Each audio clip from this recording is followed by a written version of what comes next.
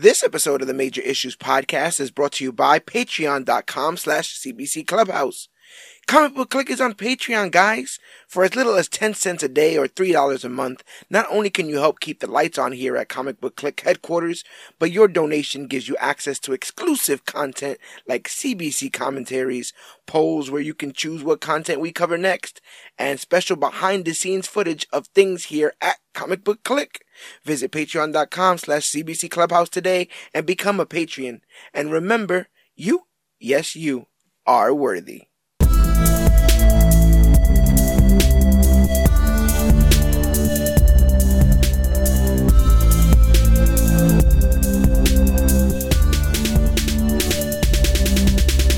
Hello everybody out there in comic book land, my name is George Serrano aka The Don, and if you're listening to this, you can only be here for one reason, and it's a brand new episode of the Major Issues Podcast, brought to you by comicbookclick.com, and did you know people are actually watching this?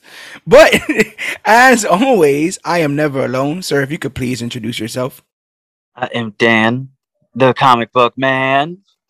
Dan, the comic book man, is here. We're doing this on Facebook Live. If you're listening to this podcast, that's fine, but we're going to try to do some of these specials a bit more interactive, get people in on the fun, increase our engagement, if you will. And man, we have a hell of an anniversary this year. This summer, it will be 10 years since Avengers first came out. Absolutely crazy. Can you believe we've been dealing with the MCU for about, 14 years now? 14 years now. 14 years? Yeah. 14 years we've had the MCU. It's hard to even remember what life was without it. It's really hard to remember the films that we got before then. But that's what this special is all about, because Morbius just came out. We covered it last week. Wasn't a great film. And I think it caused many people to theorize whether or not anyone besides Marvel Studios could ever make a good Marvel film, to which we took that challenge to heart. Today is all about finding the best non-MCU Marvel films that were either pre-MCU or just done by other studios after the fact. One of the things that we talked about off air, Dan, was that I was like, this is a short list, so we're just gonna pull apart. Oh my god, when you say short, I think it's easier to find more good DC movies overall than there is to find non-MCU Marvel movies, because I was going over this list myself. I'm like, wait a minute, maybe if you could argue 5 at the most, but 4 definite X-Men films, 1.5 Deadpool films, maybe 5.5 Spider-Man films. Like you could argue for 3, and you could argue for Amazing Spider-Man 2. So it's like, but then you have Man-Thing in 2005. You have both Ghost Riders, 3 Fantastic Fours, Daredevil, Elektra, Doctor Strange in the 70s, Captain America in the 90s. Some Punishers in there. Well, you could also argue maybe 2.5 Punishers or 1.5 Punishers.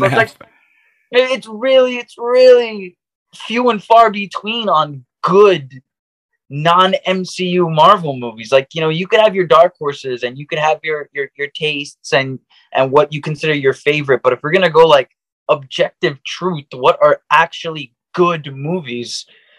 I think you can find more good DC movies than non-MCU Marvel movies. Right. No, I agree. It was a bit rough, especially when you consider some of the bombs. They had a lot of bombs in the early 90s or the 80s and stuff. And then there's like a time period where they just stopped. They didn't do anything Marvel seemingly in cinema for a very long time. And then you start getting the phase that we know, where towards that late 90s into the 2000s, and we start really moving that train up as Marvel starts to sell part of its assets to studios to kind of avoid bankruptcy. So some of these films that we'll be talking about today were needed to bankroll the MCU. And I think what's most telling is, at one point, I think there was a conversation in Fox about doing an Avengers kind of film, where they were going to bring in the characters that they owned, the, you know, Daredevils, X-Men, stuff like that, and they were going to fight some big threat. But by the time that happened, the most mismatched group of people. Like, and I know when you don't want to see Michael Chiklis come out of a portal. Oh my! Listen. If I would have saw like Ian Grufford come out of a damn portal, or Jessica Alba coming out that portal. But he has to be doing the dance too. He has to be doing that dance he was doing it with his bachelor party. Oh, that weird God, stretchy looking like a curly fry. Yeah. So Jesus we decided to come up with 5 non-MCU Marvel movies that we really, really dig, and we will back and forth name them. But we also came up with some extras just in case we have literally the same list, which I'm pretty sure we will. I think there's some definite ones that are, you know, that people just gotta say. So I will say one that I think is not on yours, because I think we kind of got an idea of what could be on yours. So I'm going to say one that I think is not on yours, and then we'll go to you and, you know, just talk about like what we could remember, the significance, all that kind of stuff here. This is very loosey-goosey, but these are the kind of conversations I love to have. So mine, I got to go with, but the first one I'm going to mention, it's not my top. You know what my top is, bro. You know what my top superhero film is. So, like, for the most part, I already know what you're picking. Yeah, I know the top right. So that's there. We'll talk about that when we get there. But before then, I would like to nominate Blade, the first Blade. That's funny, because I was going back and forth of which I wanted to add. Yeah. And I just have to go with who I like. I grew up with Blade 2 more than Blade 1. Blade 1 was more Blade. The first Blade was scary. That was genuinely an actual scary movie to me as a kid. But Blade 2 had this weird blend of a lot of martial arts and action sequences and shoot 'em up gunfights that they weren't like when you look at the opening of Blade 1. You literally have a girl transporting a vampire transporting a human dude through a damn meat factory of dead carcasses before they get to an underground rave. That blood rave, bro. That blood rave is crazy. We covered it. I want to say for its 15th or 20th anniversary. Blade. We covered it for the 20th anniversary. So it would have been covered it on Halloween, 2018. Yep. Yeah. And I was shocked. Like, it's not perfect. You know, and when you think about the era, you know, this is the Spawn era. This is the Batman and Robin era. This is the Steel era, bro. Like, things are about to get bad, and it's about to get bad real quick. And this is not that. It's not bad. I guess you could argue that it probably wasn't comic book enough. They made some serious changes to the character to get him to be Wesley Snipes for the most part. Oh, that's one of my biggest gripes that I've learned to like also look at a positive way is that does this feel like a comic book movie? Does this feel like a comic book story? Can you see a writer actually writing a story like this? Like when you look at like Iron Fist, that in no way feels like anything that has to do with comic books. Right. It just feels like this weird ass whitewashed Ip Man. It's basically just a bogus ass Ip Man. Whitewashed Ip Man. I feel like, but here's the thing though. This is, I mean, you can agree with me or not, but I also feel as if it got popular because it wasn't comic booky, right? Yes. It almost was. Check out this verbiage. It was action movie passing, if you will. It was a comic book movie that passes as an action film.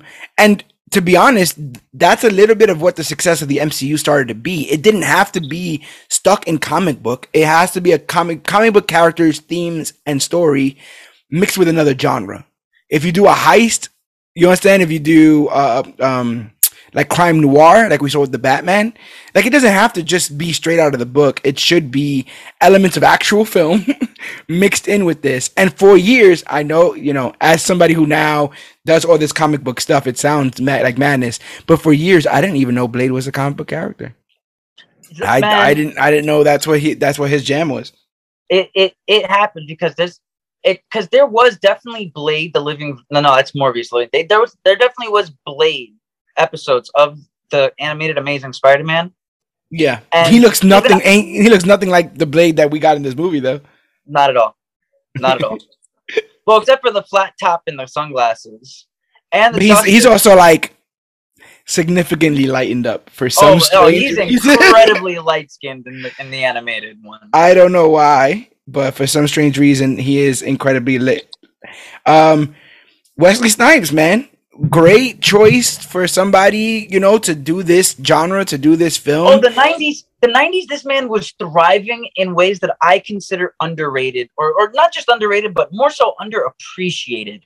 New Jack City, Demolition Man, Blade. This guy was White Men Can't Jump. This man was pumping out action to drama to comedy, Money Train. Like, this man was doing his thing in the 90s. And no one was really appreciating it for what it was.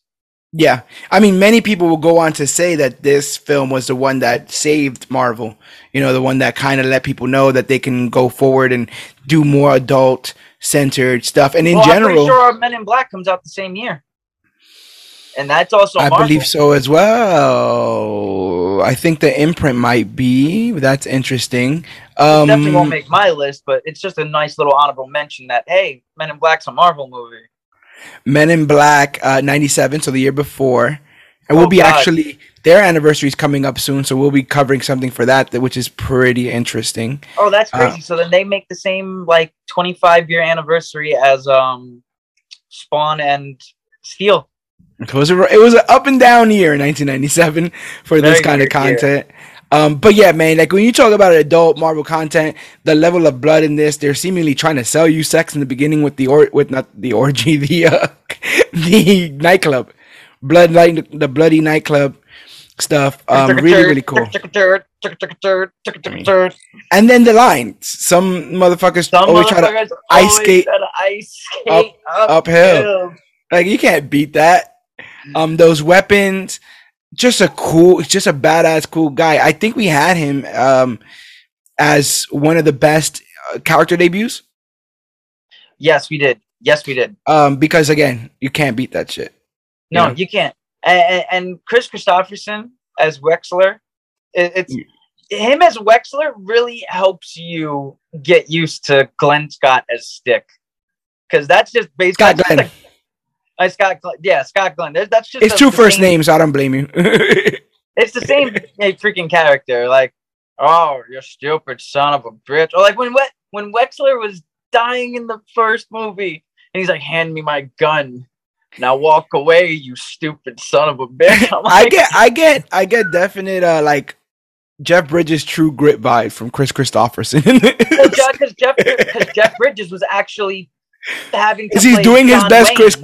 is he doing his best Chris Christopherson? Is that what he's doing? No, the thing is True Grit was originally a John Wayne movie. With Brewster Cogburn, one of the most famous fucking characters that John Wayne has played many times. Okay. So when Jeff Bridges is doing that like southern thing where he's like this, he's doing like his own version of John Wayne.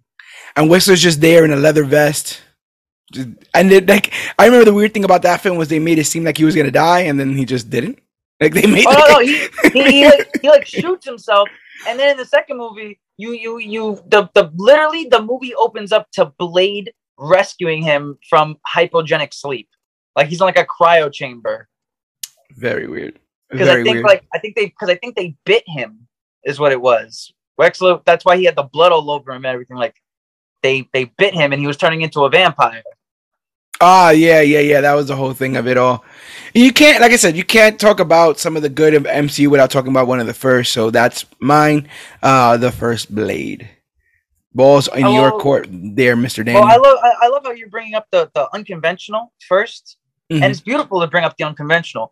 But I also love when the conventional is done right, because if you're just gonna do traditionalist with no rhyme or reason, just to paint this little love letter to that era, I'm not gonna buy it. You're not gonna be in my bag. And in fact, as an example, I went back and watched La La Land not too long ago. It was not that good. Oh, on rewatch it doesn't work. Yeah, on rewatch La La Land's not as good as I saw it. I loved it when I saw it. I bought it. I've yet to rewatch it. Yeah, you literally have La La Land sitting in your DVD collection. I bet I've yet to rewatch it. I just I don't know. It's a very specific mood, a movie with a very specific tone, and I don't know in what would put me in the mood for watching a love story that doesn't work in the end.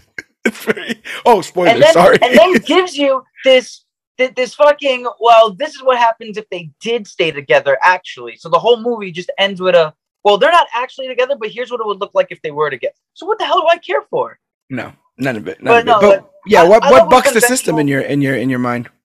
What? What bucks the system in your mind? For what? Comic book films. You're talking about not.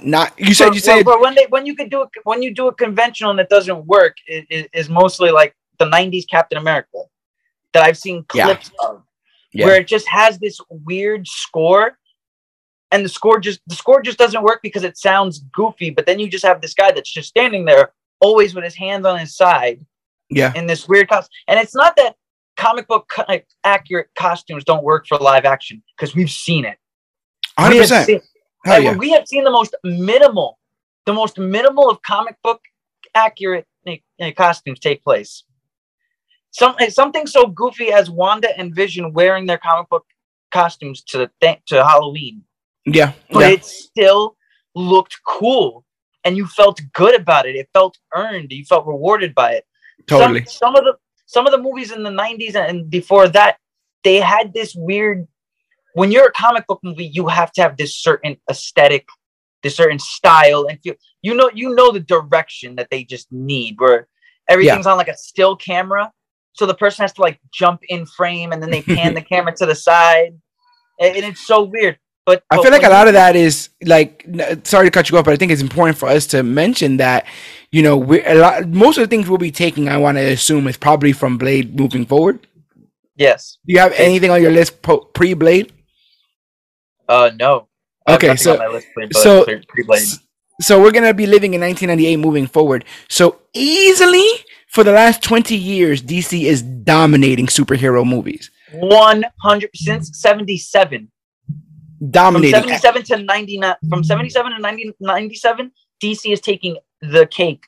And some might even argue that Wes Craven's Swamp Thing is one of their favorite like dark horse movies.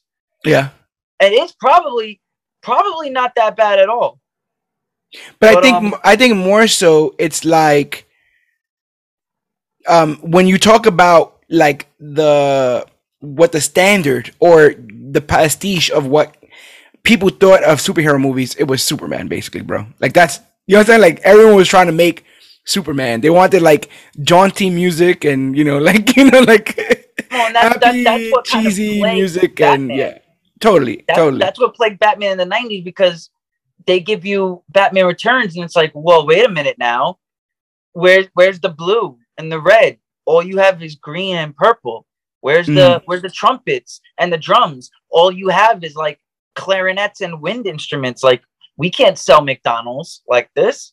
And it ultimately plagues the Batman series. And then you get literally an Adam West, literally to the bone at its heart, an Adam West Batman movie in the '90s with Batman and Robin. Mm-hmm. And you're just one scene away from there's no good place to hide a bomb. Or Batman punching a shark in the face while hanging on a ladder. Or pulling out a credit card. God damn it. Yeah, it comes back around. But when you decide to take one of the most decide to have one of the most unconventional directors of our times direct one of the most conventional superhero movies of our times, you get the literal flagship standard of Marvel movies with Spider-Man of 2002. Awesome choice. And I've racked my brain because I wanted to choose only one Spider-Man itself movie. Right. Because ultimately they all lead to being defined by the era it's in. Mm-hmm. Because you get Amazing Spider-Man because of Dark Knight. Right. But here, Spider-Man had to start the blueprint itself. It had to draw the Hardly. blueprint. It had no blueprint. What a Spider-Man movie in the aughts in 2002, where right at this point, Roger Deakins has already perfected color grading technology, so we have the tools Yeah. to make his suit perfect. And when you get that montage scene of him of Tobey Maguire drawing every single suit he can try and draw, and then you get the shot of the hand shooting, and then the mask, and then boom, the whole suit of Spider-Man just looks beautiful. Yeah, And even I don't remember watching that film. I remember there being lines around the block, and I also remember not having a single complaint about it. Like it was everything I wanted in a Spider-Man film, and I think one of the things we should talk about is just the general dynamics of the web slinging, right? Like we had never seen web slinging in live action, and Homeboy was kind of killing it. They were kind of killing it at with that this. time, yeah. And as much as they perfected, I think the most perfect web swinging that we've ever gotten in live action is Amazing Spider-Man 2. Mhm. Like nothing beats what they did for Andrew Garfield's amazing, but to just No pun see intended. him, but to see him like literally do the wall crawl, Yeah, and then just sling a web down upside down. yeah. Shoot webs Like every into game people's we've face. ever played, right? Like every game we've ever played. He's shooting webs into people's faces, and I'm just like, yes, he's doing like the kip up drop kicks and punches, and the Foley department did a great job, because the impacts of those punches is straight video game. You hear those, the like the air just popped. Yeah, And yeah. you love it. When you got Green Goblin for the first time, and yes, everybody makes their jokes now. I guess that would be the issues. The suit. That was the only thing I had an issue with, but it didn't take me long. It just felt. Yeah, it but felt look, he looked naked. But look, you okay? One, I guess it's a problem because I know Sam Raimi. Yeah. I know what Sam Raimi's capable of with literally $10,000 of budget and a cabin in the woods with Evil Dead. Like Raimi can do Green Goblin without having to make him a mech suit. Yeah. He didn't need the exoskeleton suit. Raimi could have done it perfect, but I also don't think that it would have spawned what it spawned. Spider-Man 1 became what it became because it was a comic book movie that wasn't afraid to be comic booky and campy, but also had elements of real danger, drama. Uncle Ben dying on camera, I think, is probably the first time since Superman in the 70s, a superhero's parent died. Yeah. Because I can't count those 90s flashbacks. Because all they are is flashbacks, but they legit in real time gunned down Uncle Ben. Yeah, from his death, the wrestling stuff, all that canonical comic book stuff, like they took care of the stuff. They obviously made their own conventions. Like I said, the Green Goblin costume, organic webbing, these were all things that they ended up changing for this.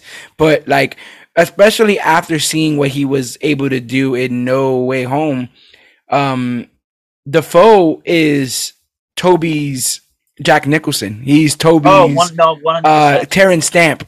You know what I'm saying? Like, this is the first time Marvel got a hand on not only a good leading man, but a good foil for him. This felt like Batman and Joker. This felt like we're destined to do this forever kind of stuff, even though he sort of dies at the end. And that's why when DeHaan kills Gwen Stacy, it even if you can say that the Amazing Spider-Man 2 is bad, that moment is probably one of the most earned comic book moments. Yeah.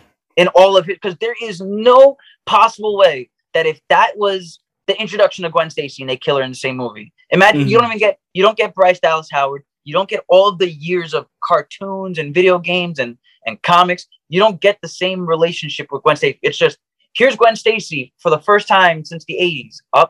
We're just bringing her in just to adapt her death. You're a film guy. Sony doing crap like that, so I'm surprised that Sony actually, showed restraint and made her death earned. You're a film guy. What's that film that's like a romance film, but it ends with somebody like either taking a job or having to go the next morning to the Twin Towers the day of. Oh, that's Remember Me.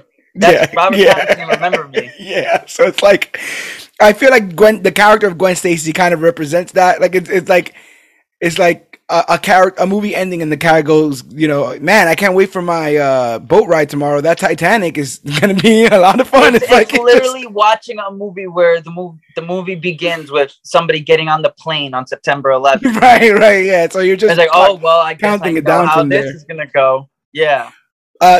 Great stuff with Toby. Great stuff with Willem Dafoe.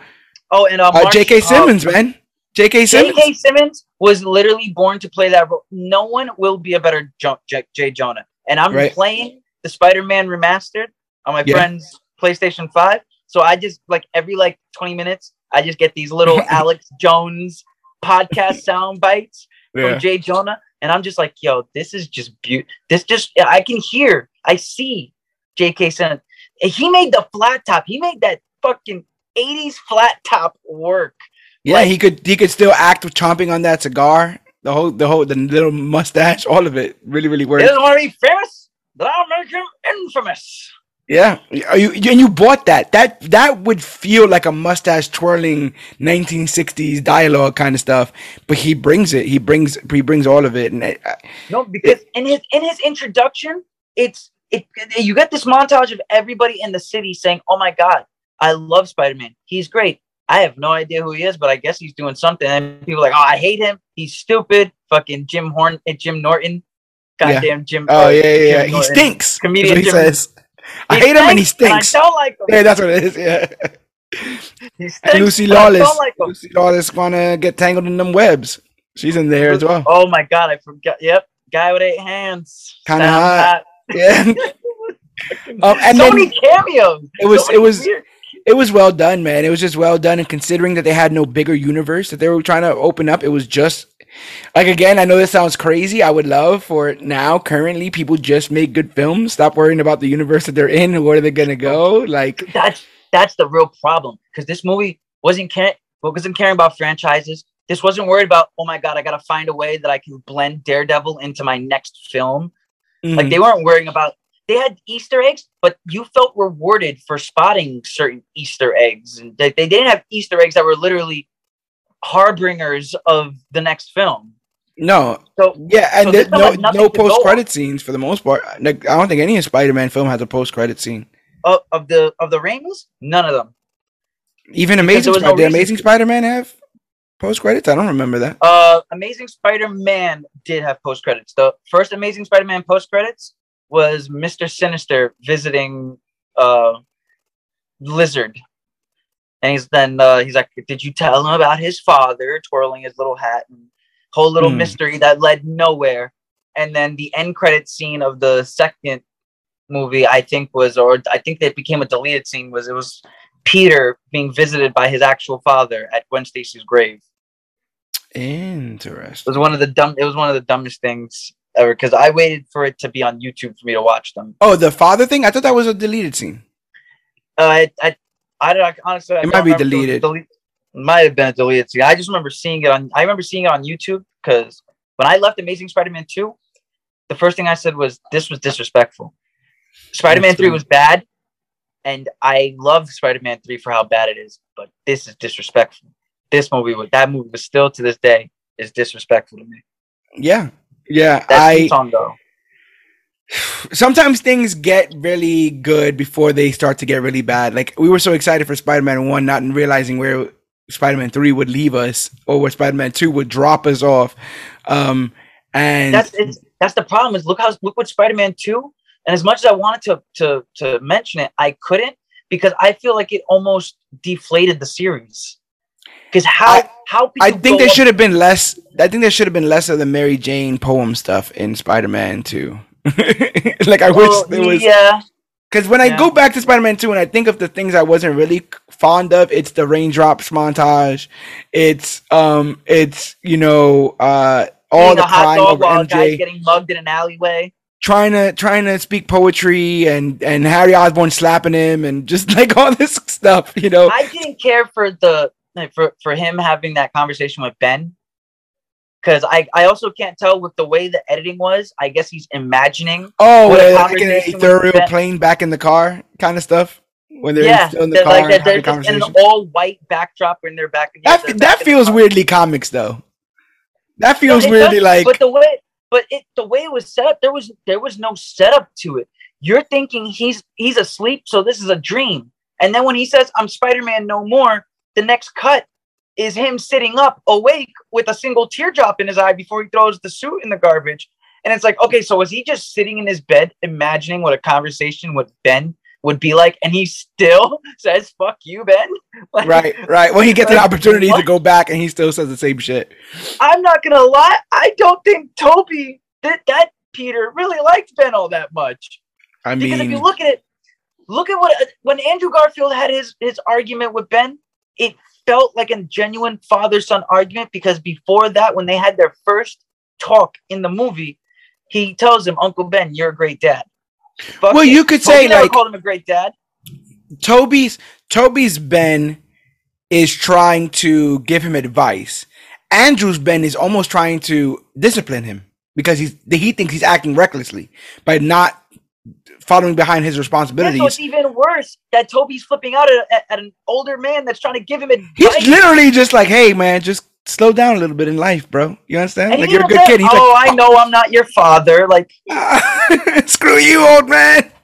stop pretending to be my father. You're not my dad." I wish you get shot by some stranger, but then we find out that there was another guy in it, and then we're gonna have to go hunt him down, and then I don't actually kill that guy because he's made of sand." It was an accident. So I forgave him because he got startled and his finger pulled on the trigger because he's a robber with no trigger discipline. So, but it's all. Oh good my God, because I love that in No Way Home, Toby was like, "Yeah, I totally killed the guy who killed my Uncle Ben. Like I fucking like pushed him out of a window. He I hunted died. him down. His ass is dead." But yeah, sometimes it is So yeah, that's my important. pick for definitely. No, I'm just saying sometimes it's important to sit in the calm before the storm. And to me, there's nothing that represents the calm before the storm more than X2. X-Men 2. Oh God, X-Men I'm glad United. you picked that one. 2003, directed by some guy. I'm not too sure who directed that. Something dancer. Was it directed? I could have sworn that this was just like a slew of producers working together. It was a story by one of the people who worked on the story is Zach Penn, who I believe also Zach worked Penn did on some Incredible Superman Hulk. stuff. The story for the Avengers. The Incredible Hulk, the Avengers, X-Men: The Last Stand, Elektra. I mean, some good, some bad. It happens. But Zach with a K, just Z-A-K. Yep, I know. Yep. Zach Penn. Zach Penn. I know that so name. I feel like this film is the best thing we can get close to what I loved, which was X-Men the Animated Series. Like we're past the introductions. The team is already there. We get a couple of cool guys. I mean, freaking, is it Alan Cummings? Who's Alan Cummings? Nightcrawler yep. With those glyphs on the face. Such a cool aesthetic. Such a cool design. And it just, I know I'm of two minds because usually I say just because you're first doesn't mean you're best. But sometimes when you do it first, you need that credit of look where we are now from where we were.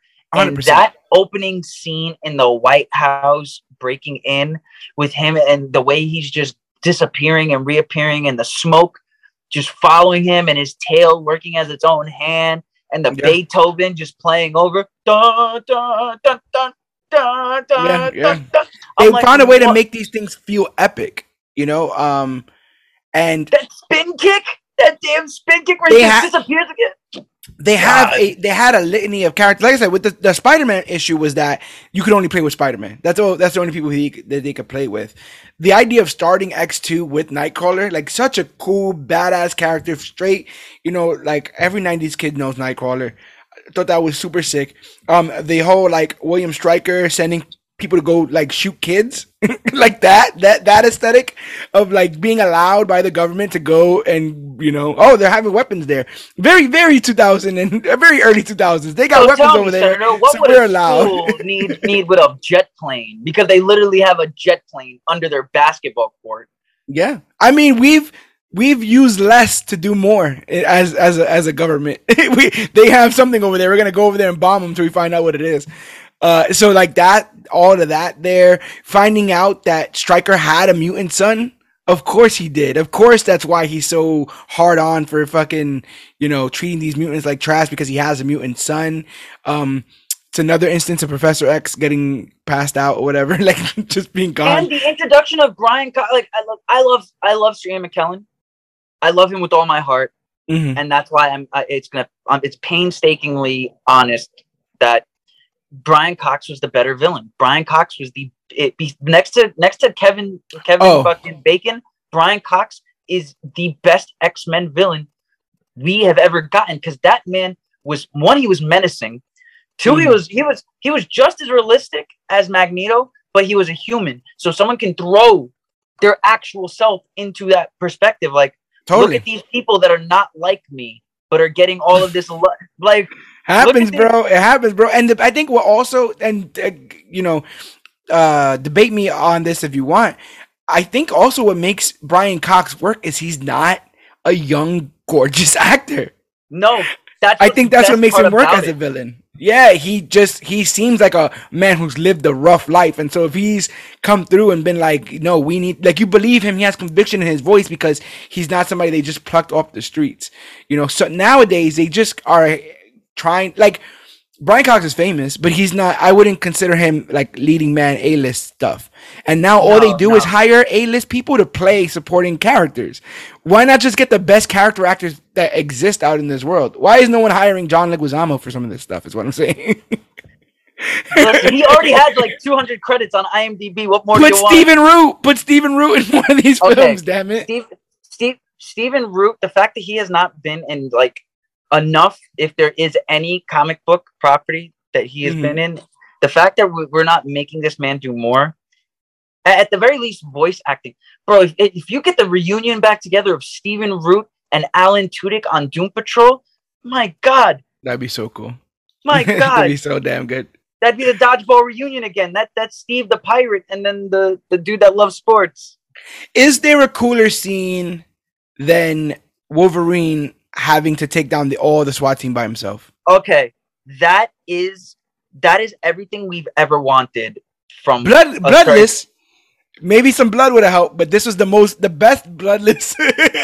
Wolverine. Well, you can also equate that to like they're wearing like heavy tactical vests, and stuff like that. Tactical gear. And he's not like he's not like slashing like arms off and heads off. He's just stabbing them in the chest. I specifically remember the two fists in the chest, in and out stuff. And I was just like, man, like by himself, because he's making all the other students run for cover. And he's just like, and we're seeing how deadly these guys are because they're shooting kids with tranq darts. Like they don't give a damn. And sometimes you need a villain that's that kind of diabolical. It's up to the film to show that even if our heroes are flawed, that there's an evil way worse. And I think they do that with Stryker. Like it's almost like they show you Magneto in one, and they're like, "Oh no, it gets way worse." Like this guy wants basically a mutant genocide. This guy wants to kill every mutant that exists, like they're nothing, and go back to quote unquote. But the way he does it, he succeeds for a second.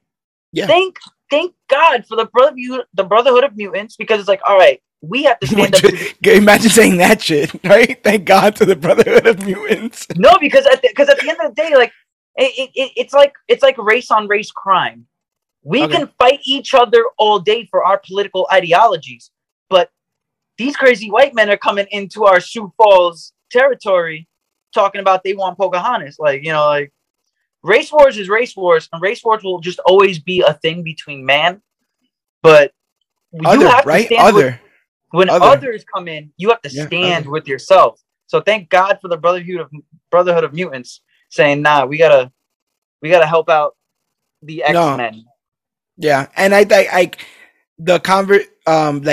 said, this is where I feel like the black and white of one starts to kind of get wavy. Where you realize that not everybody who is good is great, and not everybody who's bad is terrible. Where we're willing to work alongside characters like Magneto and stuff moving forward. And Magneto, I think his best film is probably 3. because he actually gets If we're to. talking McKellen wise, yeah, McKellen wise. Yeah, I think he gets to vocalize more in this. But again, you want to talk about legendary scenes, him in the plastic prison, the iron in the blood. Like, no, if you've Oh seen my that, God. you're never Oh, gonna yes. you're never gonna forget that. That was such a cool and badass moment, and they knew it was badass, and they gave it to somebody that we're not supposed to like. So your mind is already going, whoa. I mean, I don't like him, but whoa, that's looking cool. But I they mean, really I don't agree upped with it. him. The problem is music it is itself scientific. It's a chemistry. Music helps enhance things. Yeah. Every scene, every moment. You could be cleaning your house to complete silence and it be the most tedious, boringest, dumbest thing ever. But the second you start throwing on some music, you're like, now you're dancing with the broom, and all of a sudden you're sweeping stuff up while you're dancing. You're like, so to have Magneto break out of prison, you're like, oh my God, no, Magneto's out of prison. But then you get this bad-ass classical music, Beethoven score that's just like up, like it sounds like it's a cover from like a harmonic overseas. Like some like a London harmonic. And he's doing the arms crossed and the metal balls are just swinging around him. Badass. That's just what that ends up being. So X2 definitely there. Gruesome death with Lady Deathstrike. Oh my God! Yeah, I completely forgot about it. But yeah, you get two adamantium people fighting each other in this. I mean, even the idea of like chaining Brian Cox, stabbing him, and then leaving him to die from a tidal wave or whatever—that's kind of jacked up when you think about it. Pretty sick. All like great stuff. So X2. I mean, in a sense, they had to kill a mutant in a wheelchair. Yeah. So the movie. And they did adapt from a pretty dark Claremont book. So I always remember, find the mutants, find the mutants, find them, Charles, kill them. Find them all. Then just one voice goes, kill them. Very low. It just says, kill the mutants. And I'm like, oh my God, it just slipped some Stephen King shit. It's it in the moon talking to freaking the dude in the mental hospital. Kill them all. Kill them all. Yeah. Burn, or any voice in your head, right? Like burn and set things on fire, burn it. Kick that dog. Just do it. Just kick it. But yeah, that's why X2 is on my list. What do you have over there, sir? All right, so I was really stopping myself from like adding movies that I grew up loving that I knew as soon as I got as an adult that they weren't as good. Because I almost added movies like Daredevil and the first Fantastic Four. I actually thought Daredevil was going to be on your list, to be honest. And yeah, you could be unapologetic if you dig it, like because the problem is looking at Charlie Cox's Daredevil and that entire world that Drew Goddard gave us. Yeah, and then looking back at the Affleck stuff, and it's like even with Favreau doing his absolute best as Foggy Nelson, it's just not that same. It's just Matrix, bro. It's just Matrix. That's all it is. It's just Techno and Evanescence and Trinity is Elektra and Neo is fucking thing and Agent Smith is Bullseye. It's biker fetish. It's brooding. It's angst. It's adult. It's worse than teen angst. It's adult angst. There is how many? Oh yeah, they're grown ass men. Yeah, everyone in there is a grown ass man. Like how many establishing shots are we gonna get of Daredevil just brooding on a rooftop? Right. Like just and someone could say, oh, but look at the Charlie Cox series. It's just him just beat the fuck up in his bedroom. But you believe it. You believe it, don't you? Like you just believe it more. I feel like it's earned. Like you were talking about before with the earning. I feel like it's more earned.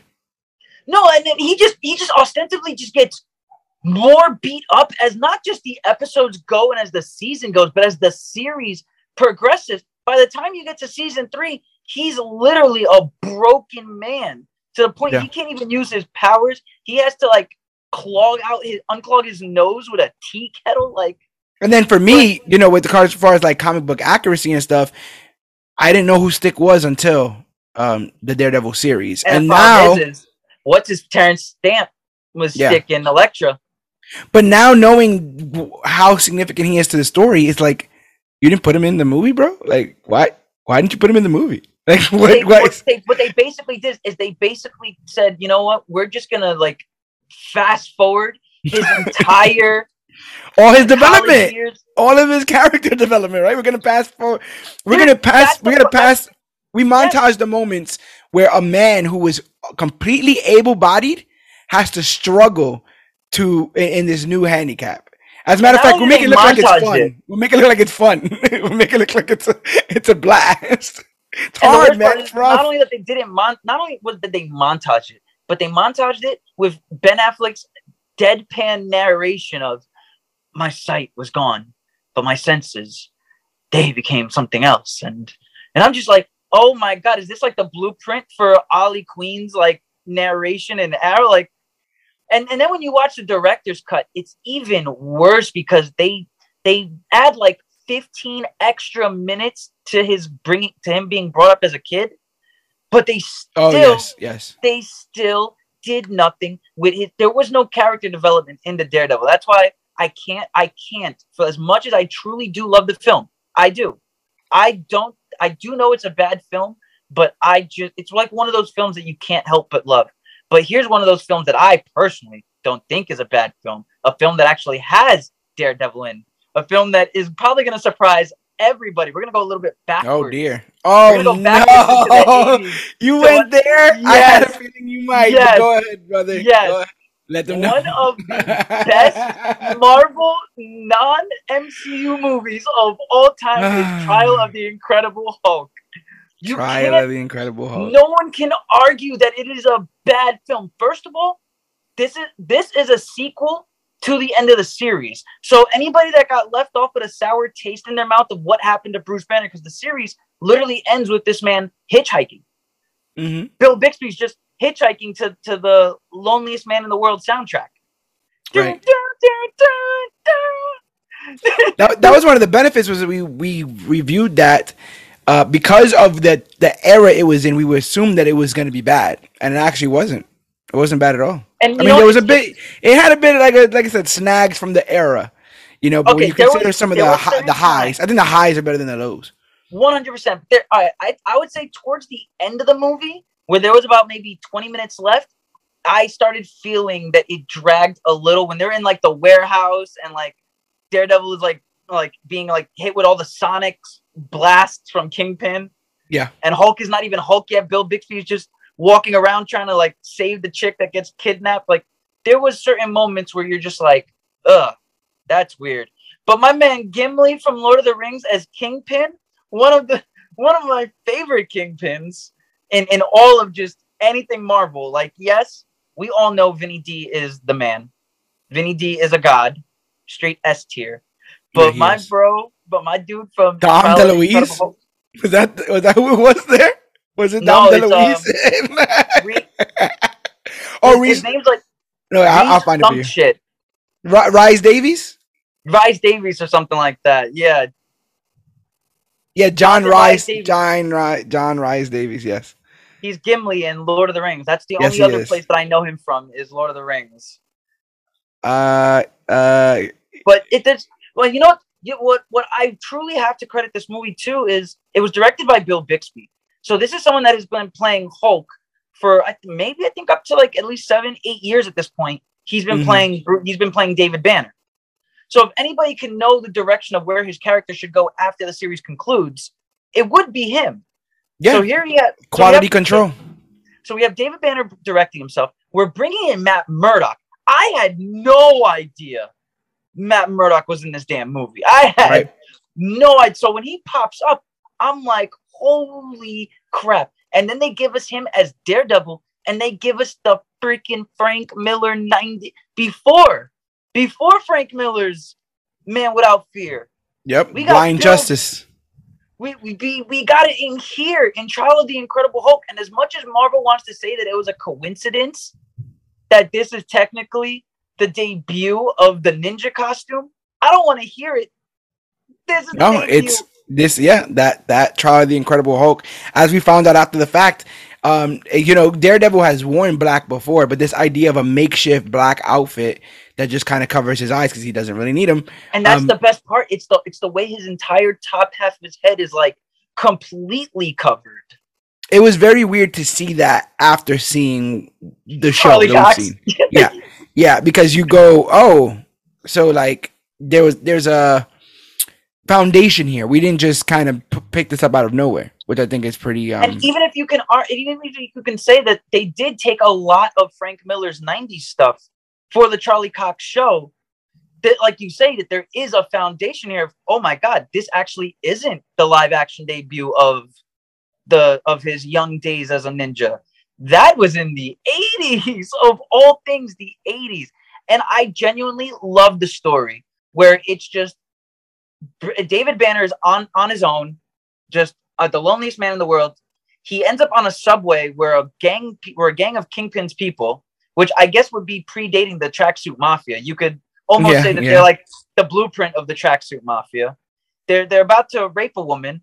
He turns into Hulk, and then he gets arrested when he's back as David Banner because they think he's the one that did everything. So the fact that we have Hulk on trial and Matt Murdock is defending him. Yeah, and they have conversations about each other, each other's struggles and what each others are going through, which is something, again, the idea of seeing these characters together, let alone having conversations about stuff, we never thought we'd get there, and we got there before I was born, technically. So yeah, because it was like 87? Yeah, I want to say 87, I was born in 89, so yeah. Before the Avengers, they were seemingly doing something up there.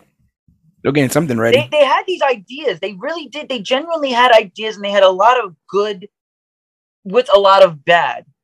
But yeah. I think this is one of the few Marvel movies where I genuinely believe not only is it underrated and niche as all hell, because this was a made-for-TV movie. This isn't something that got a box office release.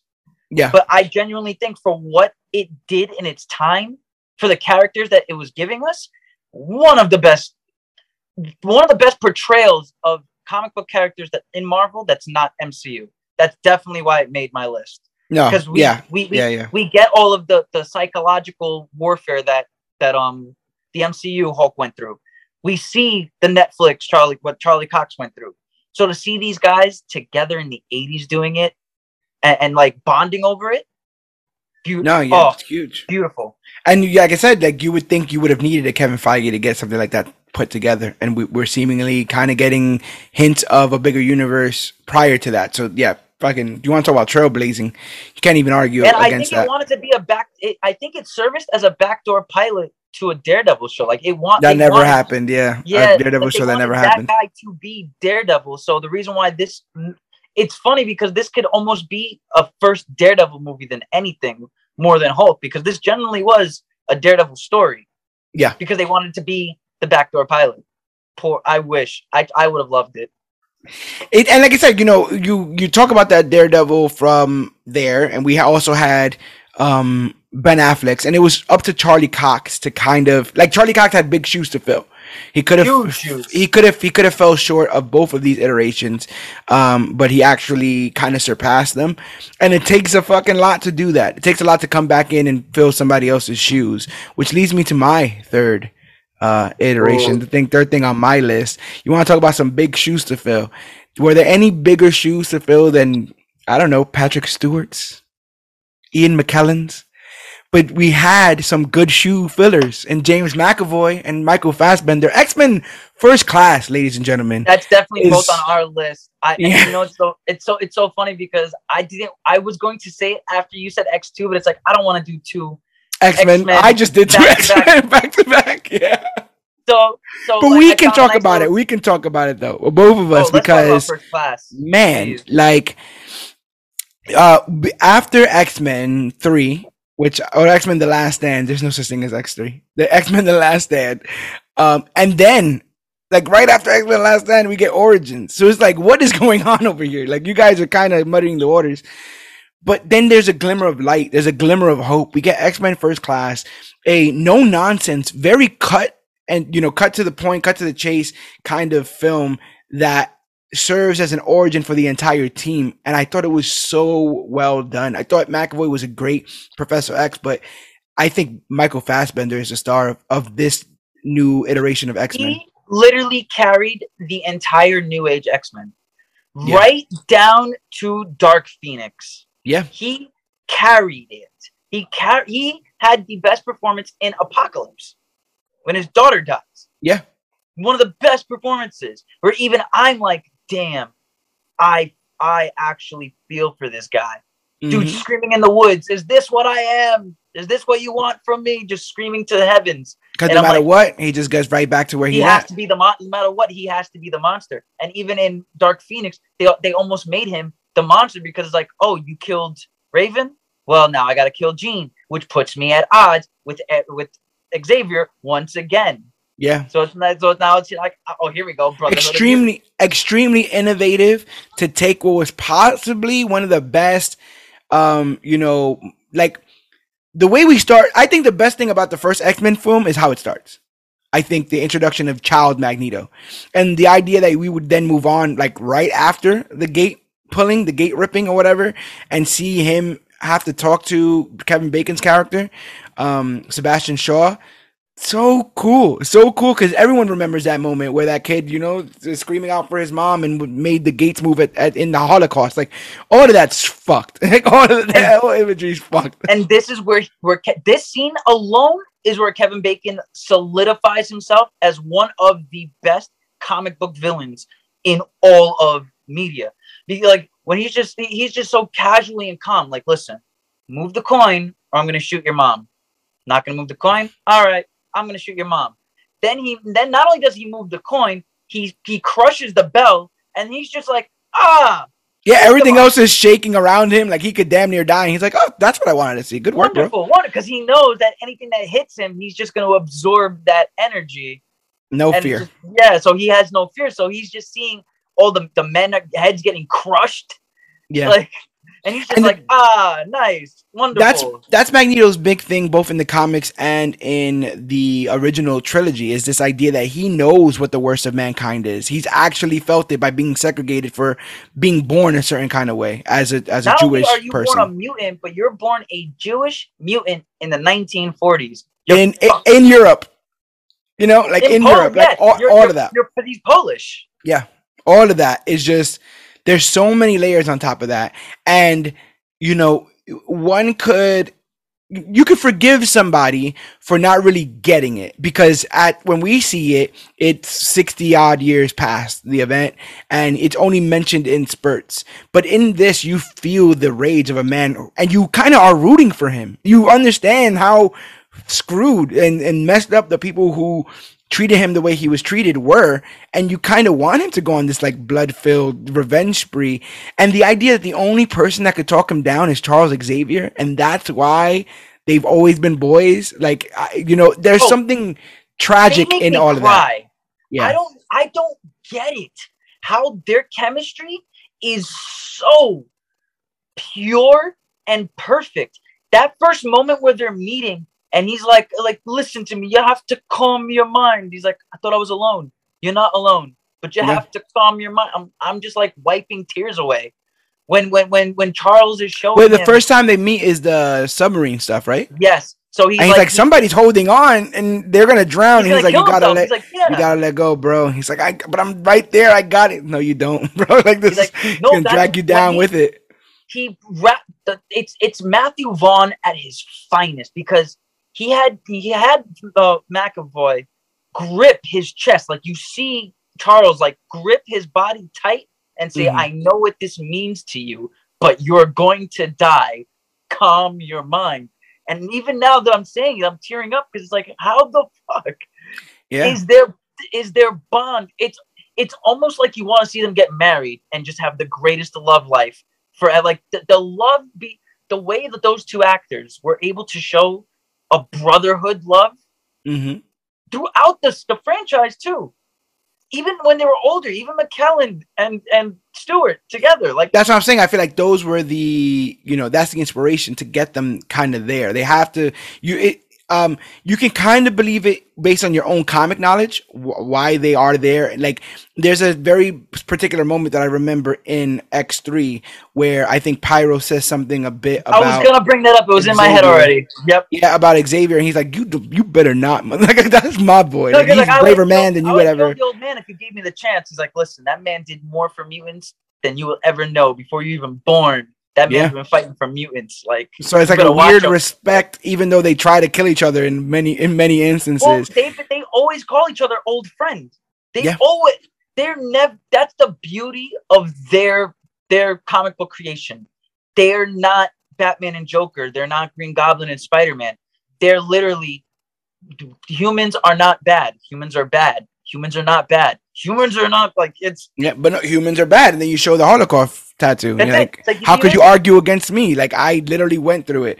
And, you know, that whole submarine thing. Yeah. Like, I'm sorry to cut you off. No, you're good. It's just, look at the way, the juxtaposition of how we got introduced to both these characters, where you have Magneto being brought up in the Holocaust and Charles being brought up in a literal mansion. Silver spoon, yeah. Yep. So it's like, you'll never understand why I am like this. You'll never understand. And right. It's like, well, I went to college with humans. Oh yes, but that's the problem, is Charles doesn't have an outward mutant ability. No one can look at Charles and know he's a mutant. That was Raven's beef, remember? She's like, I gotta live with this. Like, this is, you know, on the outside, this is just what it is.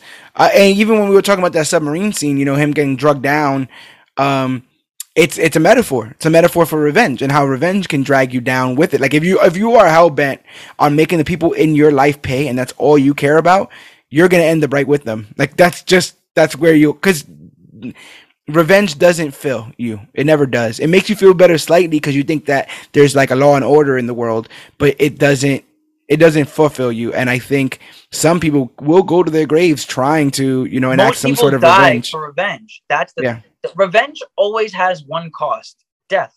Yeah. Revenge will always have the cost of death, and most people die for their revenge. I don't care. And I'm almost certain no one ever told Eric that they didn't want him to die. No. As a matter of fact, he fought many people trying to kill him over the years, you know. And all of a sudden, one person tells you, I don't want you to die, bro. Like, your life doesn't have to be only about this. You understand? Help me, help others. And that was always the beauty of it, is like, there's more to you than just rage. There's good in you. I felt it. Like, you can tap into that. It's like, between serenity and rage, right? That's the line. He wants him to sit between serenity and rage. That little line, that perfect and then the betrayal, quote unquote, right? The coin through the head. Awesome moment. You know, you got a crossroads for Eric. He has revenge right there in front of him. Will he listen to his best friend, or will he do what he kind of came here to do? And he does. He chooses to kill Sam Shaw with the quarter. In one of the best ways, where he's like, listen, man, I love you, but I just don't trust you. And he puts the helmet on. It's like, I love you, man, but I don't trust you. I got to do. But Charles is a weird one, because he could have let it go at any moment. Mm-hmm. Dude was dead. Once it broke in, that's it. That's your frontal lobe. Yeah. You're dead. So no matter what, and he had to feel that because he was attached to him, because he was freezing him. And I think he didn't. That's what's weird, is like, he allowed it. He still allowed it. He gave him the choice, and then continued to, like, you know, if that's the choice you're gonna make, then let me just take all of this pain in a John Coffey style way. Mm-hmm. It's just a weird decision. Like, and as much as I've now learned of the Charles in the comics, I think they did a really great job with McAvoy as Charles. Like, if Charles really is a not so good of a person in the comics, like, if he's like kind of an asshole, like I've come to learn, mm-hmm. then McAvoy definitely played the perfect Charles. Yeah, I think like that you're meant to see, and that's how best comic books are. Like the best comic books show that it's not all black and white. It's not just I'm good, so I deserve to kill you, and you're bad, so you deserve to die. It's more like there's shades of gray, and we should try to be the best towards each other, but it's gonna be really, really hard. It's gonna be rough. You know, the montage of them trying out their powers was fun. You know, even though there's the idea of living as a mutant is so dour. I always love when people are having fun with their new powers or having fun mastering them. Even when you see like Eric, who's been using his powers his whole life, seemingly, still has stuff to learn from Xavier about calming his mind and using his powers. It's everything I wanted, and I think the icing on the cake is the introduction of the Magneto helmet. Like this idea that it was something that Shaw used, and Magneto took it from the guy who took everything from him. Just it's the snake eating its own tail. It's just chef's kiss. Matthew Vaughn's X-Men First Class. It's just good shit, man. Oh, it's beautiful shit, and it leads you to start falling in love with those gray area superheroes and those gray area superhero moments. And thinking of those, I tend to think of one of my favorite moments in gray area superhero media is season 2 of Daredevil. We're gonna go back to my man Charlie Cox for a second. That moment where the old man is going onto the roof to see what's going on with the ruckus between Frank and Daredevil. And Frank's like, I'm gonna kill him. And and he has his hand behind his back, and Daredevil can hear like the chamber being like cocked, and he can hear like the fact that he could literally hear like the jeans like stretching as the gun releases. It's like, come on, please, Frank, don't do it. Yeah, and he's whispering, like, I'm gonna blow him away. Desperately. He's just to come, please, Frank. He doesn't know what he's doing. He's like, oh man, like those moments tend to get me, and I love as much as I love John Bernthal as Punisher.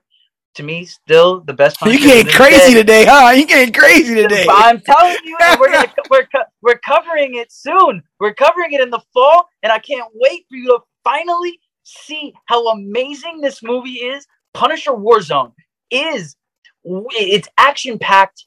It's Frank Castle. It's the best of Frank Castle to the bones. You get what's his name? Gadget or whatever his name is, wheelchair dude. Micro. Yeah, Gadget. You get Micro, and Micro played by Wayne Knight of all people, in one of his best roles. You get Jigsaw. And the creation of Jigsaw in this movie I'm not going to say a word, but the way Jigsaw becomes Jigsaw in this movie will literally have you covering your eyes. Like, it is sickness. I will say this. This is a movie that Dan has said we should cover so much that it's now officially on the schedule for major issues. He literally has been trying to he's been singing this movie's praises, but as you can tell from us covering this for the 10th anniversary of the Avengers, we usually try to tackle things around anniversaries and stuff like that. So it just hasn't been the moment to cover it, but we will be covering it this year. So I can't say absolutely anything on Punisher Warzone because I haven't seen it. All I do know is it should be said that this was directed by a woman. This was a female directed action film for Marvel. Not many of those around, bro. There's not many female directed Marvel films out there in general. I think Captain they had Marvel? a bunch of strong. They had actually a couple of strong female leads in this movie. Now that I'm thinking, I believe it. At least at the most 3: a widow, her daughter, and a female cop. What do you think about Ray Stevens? Oh my God. He is a wonderful, wonderful Frank Castle because one, he has the slick back hair that I need. He actually has. Here's the thing is, I'm not that much of a nitpicker, but I will nitpick about certain things. And I'm sorry, but my Frank Castle deserves shoulders, a chest, and to look like you literally have to say yes, drill sergeant to him. Okay. And Thomas Jane looks like one of those like special black op guys that like only get hired once a year but make like $50 million a contract killing. Like I don't buy. And Thomas Jane is blonde. My Punisher is not blonde. Yeah, he was like, no, I thought he was blonde for the. Isn't he blonde for that thing? Wasn't he blonde for? He was undercover, basically. Oh, no, wasn't right. he? He was undercover. Yeah, he still had such a. But it's the Charlie Cox effect. His hair was just so light brown. Yeah. Like his hair was very, and I thinking Thomas Jane was losing his hair. I think my man was thinning a little bit. But Ray Stevens is imposing. He's wearing like straight up tactical armor with no helmet, but all of his armor is spray painted with the skull. When you first get introduced to this character, you have it looks like something out of Rick and Morty. Remember the Purge episode of Rick and Morty Yeah, where yeah. all the socialites are just around breakfast, and then Rick and the chick just come in and lay waste. It That's feels basically good. Yeah. it's basically the opening of this movie. It's in the trailer where where all these socialite people are around a dinner table, then the lights go out, and then a red flare goes off, and you just see Ray Stevenson there with this bulky tactical armor, and then just start laying waste. Sounds And like that's like the Batman opening a of the little movie. bit. What? There's a little bit of Batman in that because that's what Batman. Remember, you guys have eaten Oh too no, well for bro, too long. straight Kind of. up, you're gonna see it, and you're gonna be like, oh my god, did they take inspiration from this? Because there is literally a moment where it's just all black, flare, black armor. So Right. it is good. The movie is good. I think it's 100% better than the 2003. I think Jigsaw is a way more entertaining and palatable villain than damn John Travolta, who at that point in 2003 is just off of Battlefield Earth and doing Michael and Phenomena, and pretty soon he does from yeah. Paris with Love. It's Wild Hogs. Are you gonna get closer to Wild Hogs? What was the one he did with Robin Williams, Old Dogs? That he did with Yes. Robin Williams. Yeah. It's not great. It's not great, but that's my third pick. My third pick is, I think, definitely Punisher Warzone is one of the best non-MCU Marvel movies, because for what it does for character adaptation, to where you watch Punisher Warzone before you watch the Punisher show, you're gonna be like, oh, especially if you love Punisher Warzone and you jump into the Bernthal show, it's the same thing. You're not missing a beat. You're not skipping any beats to as if you was to watch the Dolph Lundgren one or the Thomas Jane one and then go into Bernthal. You're like, whoa, this is night and day. Like, these aren't men with codes. This is the biggest thing about Punisher. They didn't try to clean him up. They didn't try to clean him up to get him to fit the world. Something he's not. It's almost as disrespectful as having damn David Hasselhoff play Nick Fury. Yes, people, that happened, by the way. David Hasselhoff. Movie happened in like the 90s with David Hasselhoff. So, eye patch and all. So there you go. I haven't seen it. But I trust your opinion. I respect your opinion. It might be there. I truly do. What I'm gonna do there is I'm gonna take possibly one from your list again. Because it wasn't on my list until you brought it up recently, and I said, how the hell is this not on my list? If my number one wasn't so number one, this would probably be my opinion of the greatest non-MCU Marvel film, and that is 2016's Daredevil. Oh, sorry, Deadpool. Yes. I think if I didn't have such an affinity for my number one, I could not argue if people had Deadpool as the best comic book or Marvel Comics movie, not set in the MCU. Well, thank you for grabbing it, because then that allows me to do, because that definitely was my next pick. Yeah, 100%. I knew. I had a feeling it was. I actually thought it was your number one. I'm very curious as to what your number one is. Oh man, everyone's gonna fucking, everyone's head's gonna explode when they hear my number one. Actually, which I truly actually think deserves to be number one. But let's fillet Mr. Reynolds for a bit, because this was a film that was in developmental hell. This was a film that 10 years for like this. He was promised this before he had Green Lantern. Yeah. Yep. That's how crazy this is. And he actually played a version of the character, right? He played a version of the character about 5 years prior. No, even more. 7 years prior to this film coming out. We're talking, what, 2009 was Origins? Yeah, 7 years. Mm-hmm. Yeah. So he was supposed to get his own. We waited so long to the point that all we had to go off was him voicing that test footage cartoon. And we used to joke around. Remember, a lot of people were like, oh my God, it would be so great. Like, he fits it so well. Whenever, if ever we were to get it, it was like a joke. Like, oh, that Deadpool stuff would be really cool if it were to come out. And then it came out and it blew everyone out of the water. It was the highest grossing R-rated movie film domestically, because across the earth, the highest rating R-rated movie is Passion of the Christ. And he said he couldn't beat Jesus. Oh, no.